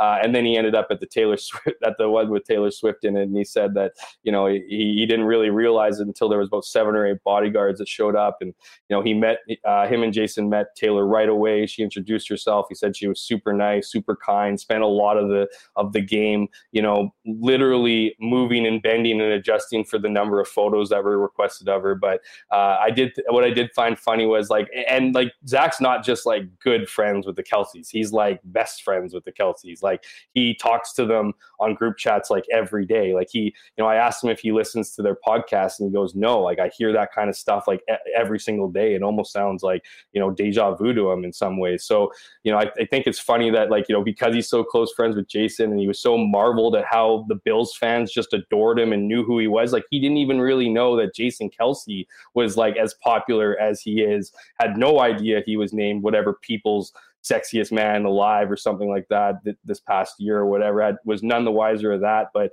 he did mention that, when Kelce came or Jason came back, and like didn't know if he rubbed the Bills fans the wrong way because he's just got a massively big heart. He didn't, when in reality the Bills fans were adoring him. I think Zach was quick to say, I think he made those guys lives in that moment, and then encouraged him to keep his shirt off as he was debating on putting his tarp back on. So that's about as much as the inside information I have from Zach. But I think he had a blast, and certainly didn't understand all the hoopla that was created out of it, and didn't want to be the center of attention, obviously. Yeah, we all loved it. I mean, the CFL's tweeting out the picture of him in the suite. I was on the broadcast. It was awesome. Maybe you can put a word in, tell Zach to get Jason to come and experience a Bomber sellout. Dude, so I sent them a message saying, if you guys don't get Jason Kelce to a game next year, what a massively missed opportunity that is. And from what I understand, there is and damn right there should be, there's an open invite for Jason Kelce to attend any Bomber game that he sees fit. And how incredible would it be to have, him in Winnipeg, in a suite doing whatever, maybe not the exact same thing he was doing, in Buffalo, but still representing. I think the odds go way up by the fact that, not just that he's such close friends with Zach, but also because he's now retired and doesn't have to deal with the grind of an off season and getting ready for another NFL season. Yeah. I mean, if they're as close as you say, and they have this new platform that they seem to be going with, I saw people on Twitter joking like he needs to do a diners, drive-ins, and dives style travel show where he experiences football culture. You know, you did the Bills, and maybe you filmed it for some movie. Hey, here's me with my boy Zach Claris.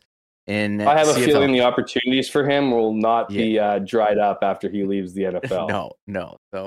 So that was, I mean, hey, that is the stuff, Jeff, that I want to hear from you. I see people in the chat saying this is awesome. We need to get the Swifties in here. Yeah, I was just picturing like Jason Kelsey at the Rum Hut or something, just like, I don't know, it'd be next level. It'd be a legendary moment for the city for sure. Maybe that's, I don't know what that says about us, but I do know it would bring a lot of attention for sure. For sure. And, move off actually, here, one more question about free. Are there any teams that have really improved or gotten worse in free agency? Like when you look at whatever the odds are going to be for the Grey Cup, and the Bombers still have to be, I think they're still the favorite, right? How is it shaken out here as we approach the real free agency tomorrow? Well, I will preface this by saying, winning free agency never or rarely, results in winning the Grey Cup. We've seen that lots over the years, particularly, the Ottawa Red Blacks. 2 years ago, Lapo's first year, it was like or second year or whatever, one of those years, it was like they bought a new team and it was just, I think they were being heavily celebrated and, not to pump my own tires, but I said both those years, I just didn't think that Ottawa was going to make the playoffs in either of those seasons. And sure enough, they didn't. And I bring that up not to add salt to the wound of Paul LaPolice's tenure in Ottawa, but to say that I wrote last week that I think the Saskatchewan Roughriders are in a similar situation. I think they went out and, signed a lot of big names. Obviously, Jamarcus Hardrick, Thurman, Jameer Thurman is another guy they signed. They went out and AJ Ouellette, they signed 2 running back out of Toronto, another, a great back that certainly the Bombers would have probably were eyeing if Brady didn't work out. Just given, his style of play is very similar to Brady Oliveira's, just that bruising style. I don't know. I just don't really see that being enough for them. And just with Corey Mace, while the hiring of Corey Mace has been celebrated and rightfully so, I think he's going to bring in and establish, a much needed, culture reality check in Saskatchewan.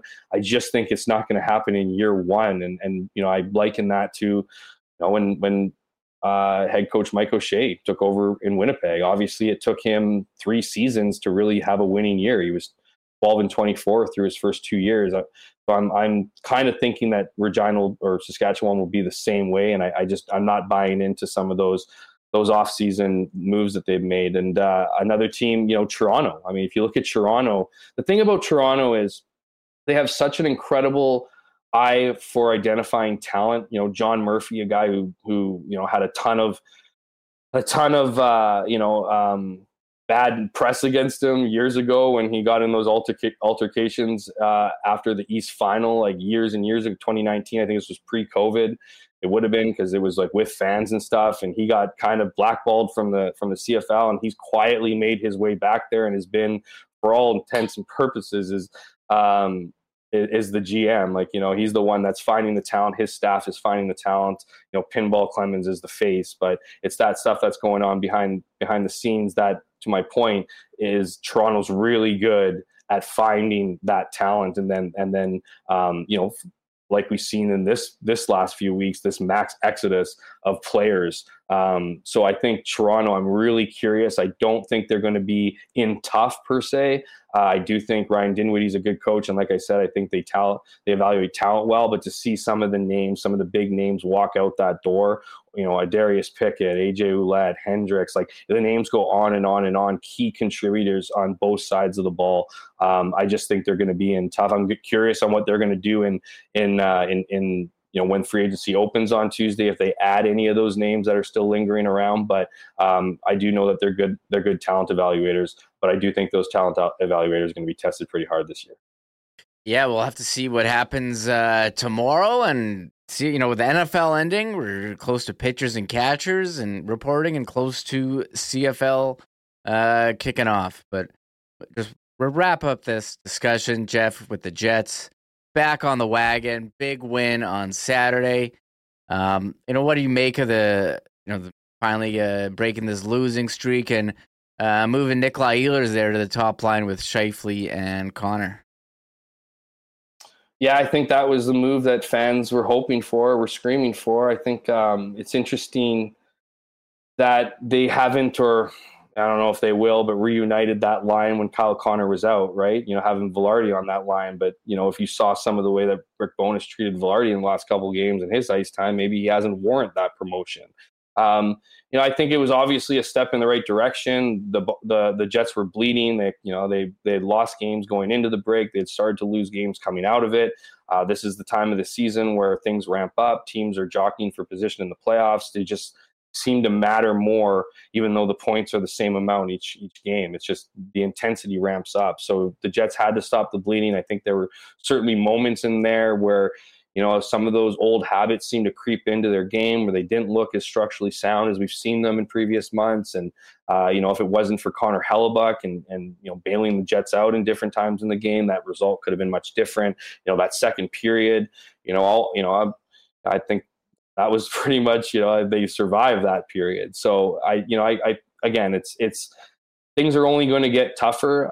It was obviously a good thing for the Jets to stop it. Now it's about, finding that magic, trying to find that chemistry, trying to get back into being, doing and having that confidence that you had for much of the year. And they know they have it. They just need to figure out, find it, be more consistent with it. And I think that's to come. Obviously, I think a big problem, and you were talking about this with Jamie before, is that second line and trying to find an answer to that second line. Sean Monahan, I do think, is a great pickup for the Winnipeg Jets. I think he does bring, that structure, that sound structure, that high hockey IQ. It's going to take him some time to adjust to that second line. But I think what needs to happen on this team is that second line needs to get to a place with Rick Bowness, whether it's trust factor, whatever you want to refer to it as, that needs to get stronger within Rick Bowness so that the third line isn't eclipsing the second line in ice time. The reason why the third line, you can say that the third line, that's the team's checking line. That's the team that, on nights where they go up against a dominant number one line, they like to have that third line out there. Well, the Jets would like to have that second line battling the other team's, top or second line too. They just haven't proven that they can do it. I think they want to, Rick Bowness wants to get some of those minutes to Cole Perfetti and guys on that second line. I just don't think that they're warranting it right now. And that's got to be the biggest, it's not all on them. Obviously, the Jets have had a tough time on special teams and scoring goals, and 5-on-5 is creeping. Those inconsistencies in 5-on-5 are creeping in. But I do think that it starts with just getting some more jam chemistry on that second line. If they can get that done, this is a pretty dangerous team, and I don't see why they can't bounce back. Yeah, and we've seen the Jets struggle to score lately. The power play been a problem all season. We've talked so much, especially when you're on. But, bringing in a defenseman, you think they look to bring in some kind of forward who can help with scoring, or is this just like a bit of a slump? Because they were pretty up there in goals when they were playing so well back in December, January during that winning streak. Yeah, even if they were scoring at a better clip than they are right now, I still think the Winnipeg Jets would be going out there and signing players. I still think there's certainly going to be an effort. I mean, they've dealt with injuries over these last 6 weeks, 2 months. They've dealt with injuries all year, but they've dealt with it a few at a time, and they saw their play dip. Their injuries are going to happen in the playoffs. You need to have depth in place to fill in those holes. So you start talking about what the roster is going to look like. You want to go back to the 2018 that run to the Western Final. I mean, that had a third line with Brian Little as its center. That's how deep you have to be, to get through those rounds. And so while I think, some of the depth, if you will, with this team has been celebrated throughout the first half of the season, we saw guys like Axel Jonsson-Fjällby, step up in, big moments. We've seen Morgan Barron play well. We've seen, guys on that fourth line take their turns to, be in the spotlight, if you will. Toninato is another guy who had played well for a few weeks. And, you just need that consistency up and down the lineup. And for that reason, I think you need to bring experienced players in. You need to bring in guys that are going to provide that depth. I do think that the Jets are still very much looking for, a top 9 forward. I'm certain that they're still looking to add to their blue line, again, just bringing in more experienced guys that, that they can fill in, whether, get into a starting role or be that depth, so that when they do hit the playoffs, they have the bodies, they have that ability, because we've seen this team, if they go through, a key injury, some of those dominoes continue to fall, and they have the risk of falling apart. So the more players you have, the better players you have. I mean, it's obvious, but what's interesting is, I think with the way the Jets were playing, I don't know what effect them winning one in their last 6 games is going to have on the players wanting to come to Winnipeg. I looked at some articles that have come out in recent weeks. They've talked about the top 5, favorites to win the Stanley Cup this year, and the Winnipeg Jets are not on a ton of those lists right now. And it's probably obviously due to some of their play in recent weeks. So I do think that the Jets are still looking. I do think they'll still add before the deadline. I think they have to add before the deadline if they want to have a serious run come the spring.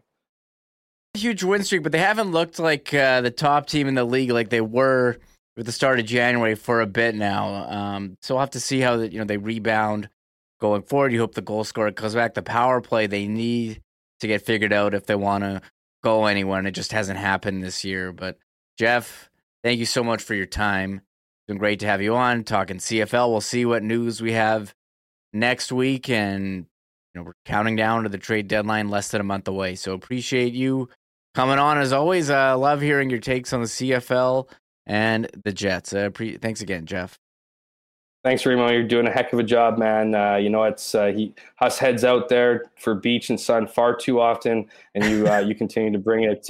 You continue to bring it each time. So thanks for having me on. Shout out to the viewers. You guys know you make the show, and we'll see you next week. Yeah, there he is. Thanks again, Jeff K. Hamilton on X, formerly known as Twitter. Appreciate him as always coming on the show. And yes, Hustler is away. I think this is like we mentioned he goes away all the time. I think this is like the first time for an extended period during the hockey season. Usually it's in the summer when there's nothing much going on in terms of news. So we're here, big Super Monday with the Super Bowl recap and the Jets win, and they're practicing ahead of Wednesday's big Valentine's Day showdown with the San Jose Sharks. And we'll hear some comments from Rick Bowness and talk more with Connor Rabchak. I teased it all day. The best way to score an empty net goal. That discussion's coming, and I'll hear Connor's thoughts on the Super Bowl halftime show, which I didn't even get to share mine. But here's Hustler, and I'll be right back in a sec. We have to give a big cheers from Winnipeg Sports Talk to our friends at Little Brown Jug, Winnipeg's favorite local beer company, featuring their flagship 1919 and their newest generic lager, my personal favorite, a 4-5 domestic-style beer brewed locally, fresh and crisp to the taste. And listen, generic right now, not only can you find it along with 1919 on your next trip to Canada Life Center, up in Craft Beer Corner in Section 310 in the upper bowl, or 126 in the lower bowl, you'll also find it at your local beer store in Manitoba Liquor Marts at a great low price of $19.99 for an 8-pack of Tall Boys. If you haven't tried generic lager yet, try local. I'm sure you will enjoy it, and maybe the best place to check it out, along with all of the Little Brown Jug offerings, is down at their brewery and tap room on William Avenue. You can also find out more on Little Brown Jug, ordering and local delivery options, along with their great merchandise, online at littlebrownjug.ca. Every sports fan in Winnipeg pretty much knows that if you're in the market for some new Jets merch or Bomber gear, or your favorite team from another league, there's only one place you need to go, and that, of course, is the Royal Sports Superstore at 750 Pembina Highway. 40,000 square feet of the biggest inventory you'll find anywhere, featuring all the home teams and the top teams from all of your favorite leagues and whatnot around the world. But it's not just great fan merchandise at Royal Sports. Take advantage of winter, or what's left of it, with their incredible hockey section, skates, both for high-end players as well as recreational skaters, not to mention snowboards, boots, bindings, and all the cool stuff on the King's Skate snow and surf side. You've got to see it to believe it for yourself. Head on down to Royal Sports at 750 Pembina Highway, and make sure to follow them on Instagram for the latest merchandise drops and sale information at Royal Sports Pembina. And hey, big shout out to our friends at Boston Pizza. If you're thinking about gathering with your friends for the big game, there's nowhere better to do it than your local BP. You know you'll have the game on the massive screens in Boston Pizza.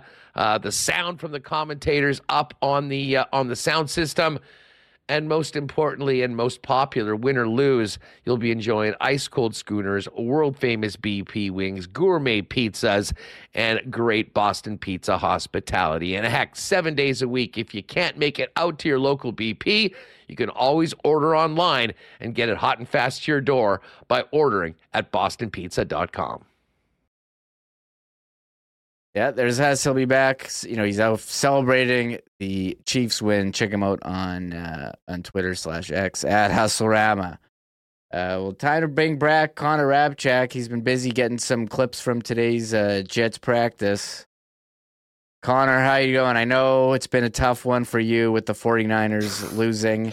Check out today's Jets Weekly. Connor recorded it before the Super Bowl. It was like, yeah, I'm wearing a 49ers shirt. Hopefully this doesn't age poorly. Yeah. And then I was going to take it out, Connor, but then I just started laughing, really. No offense, not laughing at you, just laughing at the idea of you being like, yeah, I hope this doesn't age poorly. And it was a close game. They lost in overtime. Like, what more can you want, right? You could see it. You could see it in my eyes in the Jets Weekly how excited I was for the Super Bowl, and I'm like, hopefully this doesn't age poorly. Then you watch it this morning, and I'm like, wow, I used to be so happy back then. I had so much optimism. I'm like, look at this guy. He's so excited to watch this Super Bowl, and it was the most agonizing final quarter, I'm sure. Yeah, but we did during that conversation with Jeff. We did have some Jets news. Here to share the latest from Winnipeg Jets PR. So yeah, Dominic Toninato clears waivers. We brought that up at the start of the program. He's now on the Manitoba Moose. David Gustafson is the one being activated off of IR, but they're actually going to loan him to the Manitoba Moose on a conditioning stint. So he'll still count against the Jets salary cap, but he gets 2 weeks down in the AHL to get his legs back, his hands back. And the Moose, they've kind of struggled this year, but they've turned it around as of late. They've won a few games on the road. So an injection of talent for sure, getting Gustafson and Toninato at the same time. Gustafson at least for the next 2 weeks, but I don't hate it. Go get your legs right, get your hands right, and come back up when he's fully healthy and up to speed. Yeah, the Jets have utilized this conditioning stint quite a bit this year, and I don't know if that's really like a thing that you've seen in hockey hockey lately. It's very common in baseball. Some guys do AAA on conditioning, but the Jets loaning guys to the Moose, Villy. Well, actually, he's got a 2-way deal, but they've done it with some other players. This year was Rasmus Kupari, who came back from injury, and Daniel Fink, play-by-play voice of the Moose, tweeting out, they got Toninato, Gus is now loaned, Axel's been there, they got Villy, 5-1-1 in their last 7. There you go. The Moose. So it helps when you get some quality players like that, but the Jets did speak to the media today, and here's Rick Bowness on putting Toninato on waivers and Ville Heinola's AHL play. Well, we have to make a spot there. Yeah. I assume he's just going to be an extra. Is he possibly going to the Moose? That'll be discussed at some point. What kind of reports have you been getting from Mark Morrison on how Billy's been playing since his ankle? First of all, listen, that was a very serious injury that kid had. He's missed 40 games. Is he back to where he was in training camp? No, he's not. And nor are we going to rush him. It would not be fair to the kid to bring him back up here. As much as we'd all love to see him, it would not be fair to the kid to bring him up until he's back to where he was in training camp in terms of skating. It's a simple thing, I'll bring him up, give him right up. No, it's not. It's not fair to him. When he's back to skating and feeling the way he did, what we saw in training camp, then that'll be a discussion we'll have at that point. But to this point, all we're hearing is that no, he is not skating like he did in September. And what's the biggest challenge? Yeah, there's Rick Bowness. I love that nickname, the kid, referring to Ville Heinola, who had that broken ankle in training camp. trying to get back to speed there with the Manitoba Moose. And as we move on, Rick Bowness talked about, they just ended this losing streak, talked about the lessons they learned during the 5-game losing skid. Yeah, and it was just stay with our game. Stay regardless who we play, where we play. Just play our game regardless of the score. Like you got to we know what we look like when we're successful. And now the difference from this year and last year, we know the comparisons are to this year. They're not the way they used to play. So it's easier to fall back and get back on track. The 5 games, the biggest issue we had clearly was we weren't scoring any goals. It comes down to that now. It may simplify it in your minds, but okay, you go into Boston, you're 2 bad periods. We're down 2-1. We dominated the 3rd period. We didn't score, so we could have won that game. So as long as you're giving yourselves a good fighting chance to win a game, then it goes back to just making sure you're playing the right way, our way. And there's always harsh reminders during the course of the season to get back on track. And if you look at our last game, the harsh reminders get back on track after that bad 2nd period, and we did. Yeah, scoring the issue. I don't know if they solved it. They scored 2 goals. It was enough to win on Saturday versus Pittsburgh. I'm sure they're going to be expected to score more against Wednesday on San Jose, but we've seen crazy stuff with the San Jose goalies, James Reimer last year and Mackenzie Blackwood putting up top performances against the Winnipeg Jets, but San Jose will be without Tomas Hertl. He's having a surgical procedure on his knee. And last one. We talked about the top line chemistry with Ehlers, Scheifele, Connor. Rick Bowness expanded on that today. The guys on there. Well, he and the KC, it's a speed. They both play the game at a very high tempo. Mark's smart enough to read off of them. So, yeah. But even with Gabe, too, right? With Gabe. With Gabe, again, was with Mark. Right, so they're our smartest players. They're our top offensive players, and when you put your top offensive players, you're hoping that they're going to create. We'd like to get the second line going. There's no question, but we have to give Mark and Sean a little more time. But we'll work it out. There he is, head coach Rick Bowness from today's practice. Shout out to the Jets for putting that video out there, and Connor putting those clips together. But we've been winding down the show. I've been dying to give the hot takes. Okay, and over the weekend, we all saw Senators, Leafs, very heated rivalry, heated game, empty net goal. Ridley Greig goes in on a breakaway, winds up with a huge clapper into the back of the net. Morgan Riley doesn't like it, goes up, cross-checks Ridley Greig in the head. All right, Connor, who's wrong on this one? Who's wrong? Morgan Riley for sure. Like I get it. Ridley Greig, he winds up for a slap shot, but fight him fair and square. Like drop the gloves, give him a few shoves. Don't cross-check him in the side of the head. That's my take. I think that's like the pretty obvious one. In terms of the slap shot, if only the Leafs had a guy, I don't know, say like a Ryan Reeves, maybe people wouldn't be attempting things like this against them. But I guess they'll just be forever searching for that kind of player. So unfortunately for them, teams will take slap shots into empty nets, and they'll lose their top defenseman for a handful of games because you can't cross-check a guy on the side of the head. So have you ever in a game put a slapper on a breakaway in empty net? You ever do that? In my beer league games? No. It's the same. We all know it's the same, so it's fair to make the comparison. I do now know though, if I do, I better keep my head up for someone to come and cross-check me in the side of the head, right? Because that's just the most disrespectful thing you can do. All right, I'm good. I've thought about this on the weekend. Yeah, what's your take? I've thought about it a lot, and I'll say this. So let's just reiterate what happened. Ridley Greig scored a goal on an empty net by taking a slap shot, and in response, Morgan Riley cross-checked him in the head.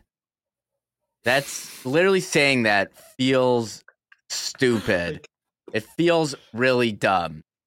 Everyone's talking about it. The panel seemed to be siding with Morgan Riley on Sportsnet, which is crazy. Surprise. And how Yeah. I should feel should be obvious. What side? Are you going to be on the side of the guy who scored the puck on the empty net or the guy who cross-checked the other player in the head? And I'm going to be honest, everything I've said in the past thinks that I should love Ridley Greig winding up to take a slapper. I've made fun of the code. I've been out in favor of baseball players celebrating home runs. I've made fun of Brian McCann blocking the base path to home plate. I laughed when the New Orleans Saints stuck it to the Falcons this season and scored a TD out of victory formation in a 48-17 win. I like when NFL players score a touchdown and flip into the end zone. I should love Ridley Greig doing this. I should think it's funny, but I can't help it. This is how I feel. I think it's juvenile. I think it's disrespectful. I think it's the equivalent of giving your opponent the middle finger. He's an agitator. He's doing his job. It's not how I would personally conduct myself on the ice, but there are players in the league like this, and if you want to do that, that's fine. It's certainly within the rules. I mean, we're talking about scoring a goal into an empty net. It really shouldn't matter. I mean, it's whatever. But for Morgan Riley, the NHL, they're cracking down on hits to the head. They're trying to limit concussions. We've seen suspensions this week. Brendan Dillon, he got 3 games. Zadorov, 3 games. I'm okay with those guys getting suspended. We don't want to see players get injured, and I can totally see Morgan Riley being mad. I thought it was pretty. I think it's pretty disrespectful, even though that sentence is really dumb. Saying that. But going up to a guy and cross-checking him in the head, you can't do that. That's a big no-no. And if you wanted to respond with a little face wash or going up to him and trash talking him and calling him out after, I'm fine with that. But yeah, you can't cross-check a guy in the head. So I don't know. I feel I can't, Connor. I can't help it that I'm not a fan of this, but I think the times are changing. Obviously, the way you score an empty net goal is irrelevant, and obviously being offended sounds silly, but it just seemed like such a big F you. And maybe you should love that. Maybe you should love that. I don't know. That's just not what I would do. I do love it. Okay, fair enough. I do love it from Ridley Greig. Like, another thing I will say before I get into that is he does need to expect like a little bit of something, not a cross check to the head, obviously, like that is ridiculous. But he should definitely expect when he does something like that, Morgan Riley to come over, like maybe drop the gloves or like you said, give him a face wash. Should he be expecting a cross check to the side of the head? No. But at the same time, I love the slap shot into the empty net. It's like, this is hockey. Like, don't lose. Don't give up an empty net goal then if you don't want to see me wind up a slap shot in the crease to end the game. Like, I love it. I know it's like an emotional moment. Emotions are running high. Battle of Ontario. But again, he's got to expect something after that, not what happened, because obviously like Riley's going to get suspended for that. I'm not defending the action. I'm just saying I love the slap shot. I love it personally. I actually hope that maybe it opens the door now and we see some more trick shots on empty net. Someone go do a lacrosse move. That would be great. I hope next time someone has an empty net against the Leafs, they just go up to the crease and just slowly let the puck in and then see. Well, is that okay? Maybe is a slap shot okay? Is slowly trickling it into the net? Is that okay? I don't know. I see a comment from BA. What does the code say? Everyone's laughing. The code means people are babies. BA Split says, I loved it. It was entertainment. I kind of agree. Yeah. I'm loving all of it. Yeah. I think it is entertainment. We're here talking about it. It's actually a really, when you think about it, it is really dumb discussion. Be like, well, he shot the puck in the empty net the wrong way. I'm going to cross-check him in the head. Yeah. Like, seems crazy, but at the same time, like, I get it. I think there is a way to conduct yourself and etiquette, but I think we're seeing that certainly smashed in other sports. So, but the hearing, and for the record, I have Morgan Riley in one of my fantasy leagues, so I hope he gets less games. But They're doing an in-person hearing on this one on a play where Ridley Greig, he wasn't even injured. He was back at practice today, and I'm gonna be honest, like just going by what player safety has done in the past, seems out of line. We saw Jacob Trouba swing a stick like a baseball bat at a player. He got a $5,000 fine. Ryan Hartman got a $5,000 fine for intentionally slashing Cole Perfetti in the face, cutting him, and giving him stitches. I shared my thoughts on that on this program, and we should be thanking Ryan Hartman for his precision with the stick because it could have been so much worse. And look, because it's an in-person, they can give him more than 5 games because it's an in-person hearing. But I'm going to be honest, like I think we've said this for a while. If he gets more than 5 games, I don't know how I already don't know how you can take anything this Department of Player Safety they do seriously. Like, let's come up with some guidelines. Like, how are these guys coming up with these suspensions? Is George Peros just thinking off the top of his head? Do they have some criteria? Because I'm seeing so many videos on social media with similar plays getting 1 game or 0 games. So I'm curious what it ends up as. I mean, they seem to go by the result rather than the action. They have punished cross-checks to the head, but I think it should be 1 or 2 games, or I wouldn't shock me if it was a $5,000 fine here. So I don't know what you're feeling about the games, but I think player safety. Way. I think they're a joke, and you don't know what it's going to be. So I'm not even going to speculate. I can agree with you on that. I there's no way he goes 0 games and it's just a fine. I think that has to go punished. You brought up the Zadorov play, and I think you brought up the point of them also suspending or like taking into account the result. Yeah. The Zadorov play, he hits Lucas Raymond in the head, like open ice, shoulder to head, like exactly like the Brendan Dillon play. Like pretty close. Like if you go back and watch it, it's pretty similar. Guy steps up at the blue line, hits him in the head, doesn't get much like body contact. And he gets 2 games. Brendan Dillon got 3. But the Zadorov play, Lucas Raymond was able to return to the game like 10 minutes later. So Nola Chari obviously suffered a concussion and he's still out for the Penguins. So I think, and Zadorov has a suspension history. So there's all these things at play, and it just feels like they're just throwing darts at a dartboard and going, okay, well, this one landed on 2 games, so screw it. I know we just handed out a 3-game suspension for a guy with no history, but let's give this guy 2 games because it was the same action, but he didn't hit him in the head as hard. Like, I don't know what their reasoning is. And this Morgan Riley play, I think it's blatant cross check to the head. I don't think that can go, like what's worse, the Brendan Dillon play or the Morgan Riley play? Yeah, the Brendan Dillon play, I'll say at least it was a part of a course of play. The Morgan Riley is after, but I mean, Greig's fine. Cole Perfetti was fine after he got slashed in the face. So, and I thought using your stick as a weapon, you couldn't do. So who knows? And a lot of people saying in chat, bring up Dale Hunter on Pierre Turgeon. And I enjoyed this from Eric Macramella. He's been a legal analyst on TSN, Forbes. He's done a lot of radio hits, Edmonton, Ottawa. I used to have him on as well. Someone asked him, is the Dale Hunter play used as precedence for this kind of incident? And he responds, a lawyer responding, saying, I don't know what serves as precedent. Lack of consistency. So we have no idea what they're going to do. No idea. Come up with some criteria, come up with some consistency. Like, what are these guys doing? Disappointing. So I don't know what's going to happen. I'm curious to see. And everyone, because it's the Leafs and because it's a big play, holding their breath. And I mean, he's the Leafs' best defenseman. They're pretty screwed without him. They're going with Jake McCabe, rocking power play 1. So if you're looking for someone for fantasy to pick up, there you go. Maybe Jake McCabe is your guy. Although I went with Darren Radish on Tampa, who's filling in for Sergachev, who got injured before. But that was weigh in the chat, weigh in the comments. What are you feeling about this Morgan Riley play? How many games? And who's wrong? Because we all know Ridley Greig is the wrong one for shooting the puck in the empty net the wrong way. Yes. I'm getting so fired up, I pulled out my headphones. Yeah, the slap shot is unacceptable. Next time he needs to slowly skate up to the edge of the goal line and slowly tap the puck in like he's making a putt.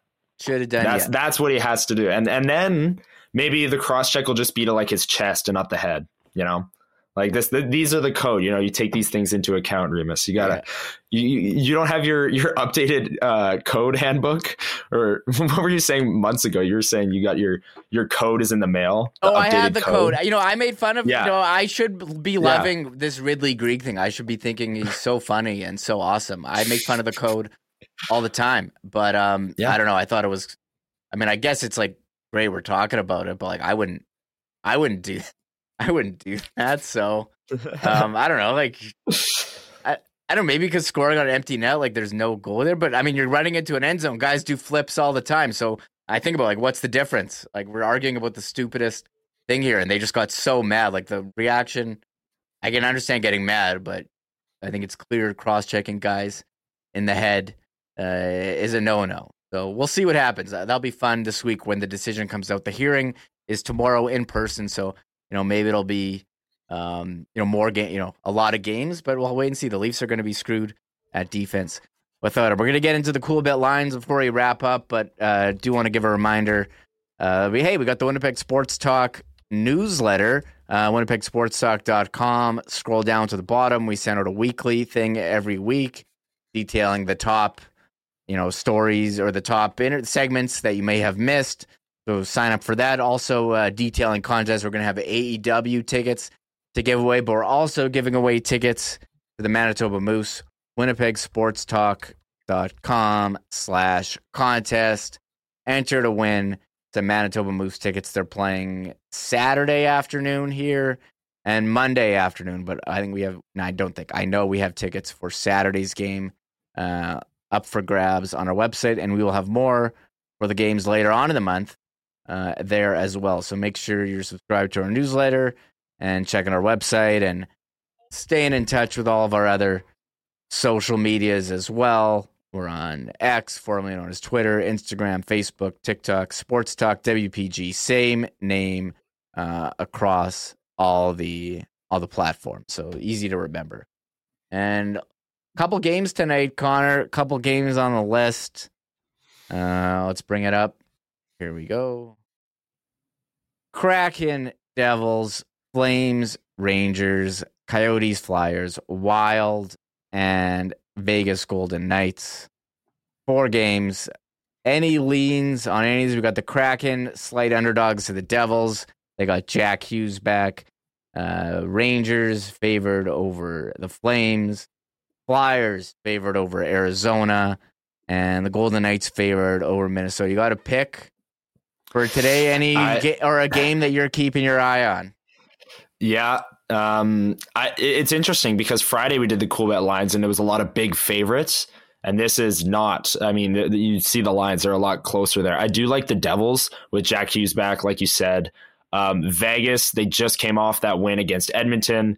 The Wilds, they beat the Penguins on Friday night, but I do like Vegas as well. They're good at home. I mean, we know it's Vegas. William Karlsson's back in the lineup for them too, so I don't mind that. But yeah, I lost a lot of money on the 49ers, so maybe I'll stay out of the NHL tonight. Connor's taking a night off.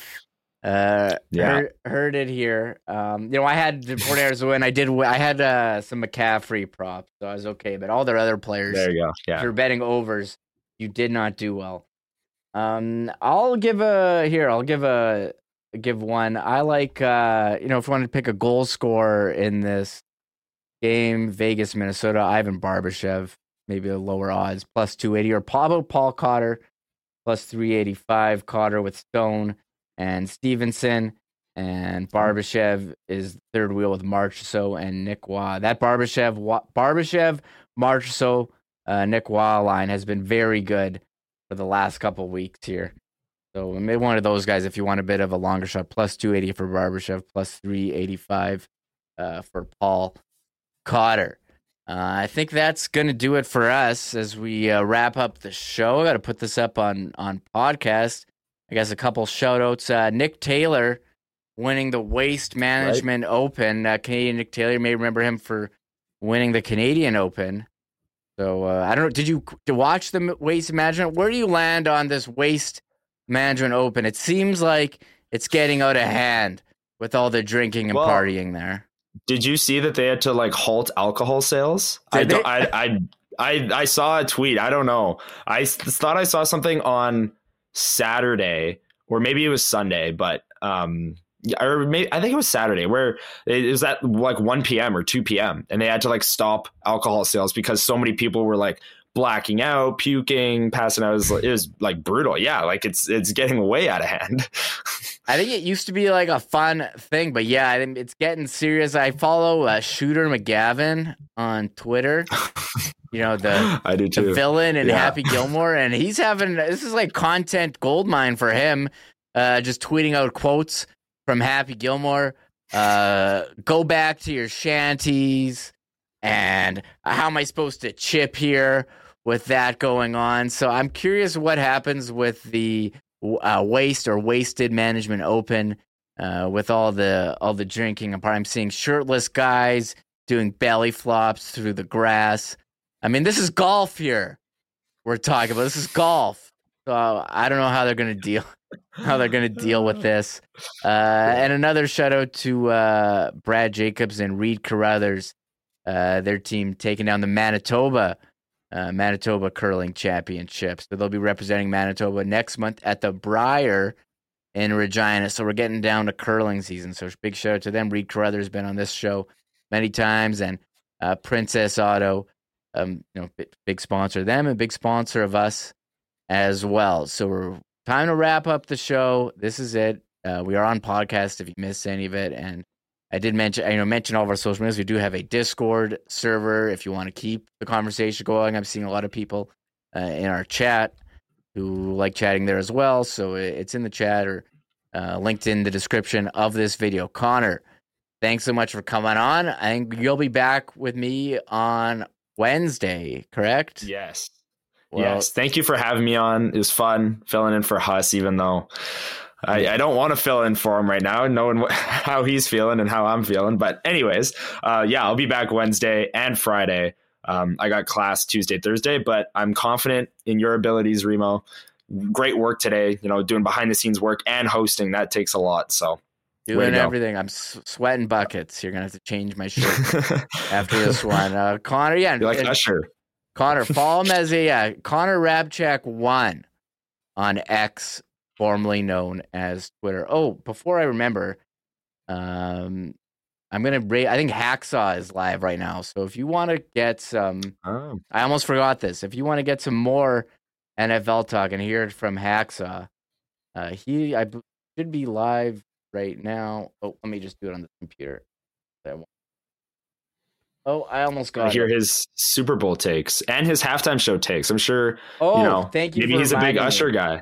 Thank you for reminding me. Okay, we never talked about the halftime show before. Okay, you're a bit younger than me. What did you think of the halftime show? So I thought it started slow. First couple songs, we were all sitting there kind of going like, what's going on? Mm-hmm. And then I thought it finished great. Like, you had Ludacris come out and Alicia John. Keys was out there, Lil Jon. Yeah. Turned down for what? Like, I liked it. I liked the back half a lot. The first half, I was like, all right, let's pick up the pace here. And I feel like he left a few of his bigger songs out, but I did like the second half and getting Ludacris and Lil Jon out there. Yeah. Okay. What did you think? I agree. I thought it started off slow. I didn't like how he started on the field. I'm like, what is this supposed to be a big halftime show? And it didn't feel big to me. I didn't like that, but I like that. I agree. It picked up. I actually didn't know a lot of the first couple of songs, and I run a pool for some friends, and one of the questions is always, who's the first song? Well, Other was this year's pick. There was like 5 options. Yeah. So that wasn't great. Usher's got to look at the betting and pick one that's being offered. It can't be Other, okay? And I thought they went through some of the songs too quickly. I'm a big fan of Usher's first album, My Way, and maybe it's too slow for the Super Bowl halftime. He did play that one where he took his shirt off. I mean, got to look. That was a great part of the set, but the best part. Go ahead. I was gonna say no sunglasses. Oh, I brought the Excel sheet, the prop bet sheet, to my Super Bowl party as well. One of the things was, will he be wearing sunglasses? Mm-hmm. Everyone put down yes, because it's Usher, and he's going to be obviously he's wearing sunglasses, and no sunglasses. It was shocking. Yeah. All right, I shocking. didn't have that one, but yeah, as it went on, I like when they got on the stage, the roller skating was incredible. He was actually singing, so we have to give props for that. What a talent. Yeah. Usher, and bringing in, the best part for me was bringing in Ludacris for and Lil Jon. And shout out to Lil Jon, was wearing the Golden Knights championship ring during that. So that I was a big fan of Usher, but could have used more from the first album. I forget. So it was, I don't know if it was as good. Like, I'm trying to think of the last four, if you want to rank them. The Dr. Dre one was the best one.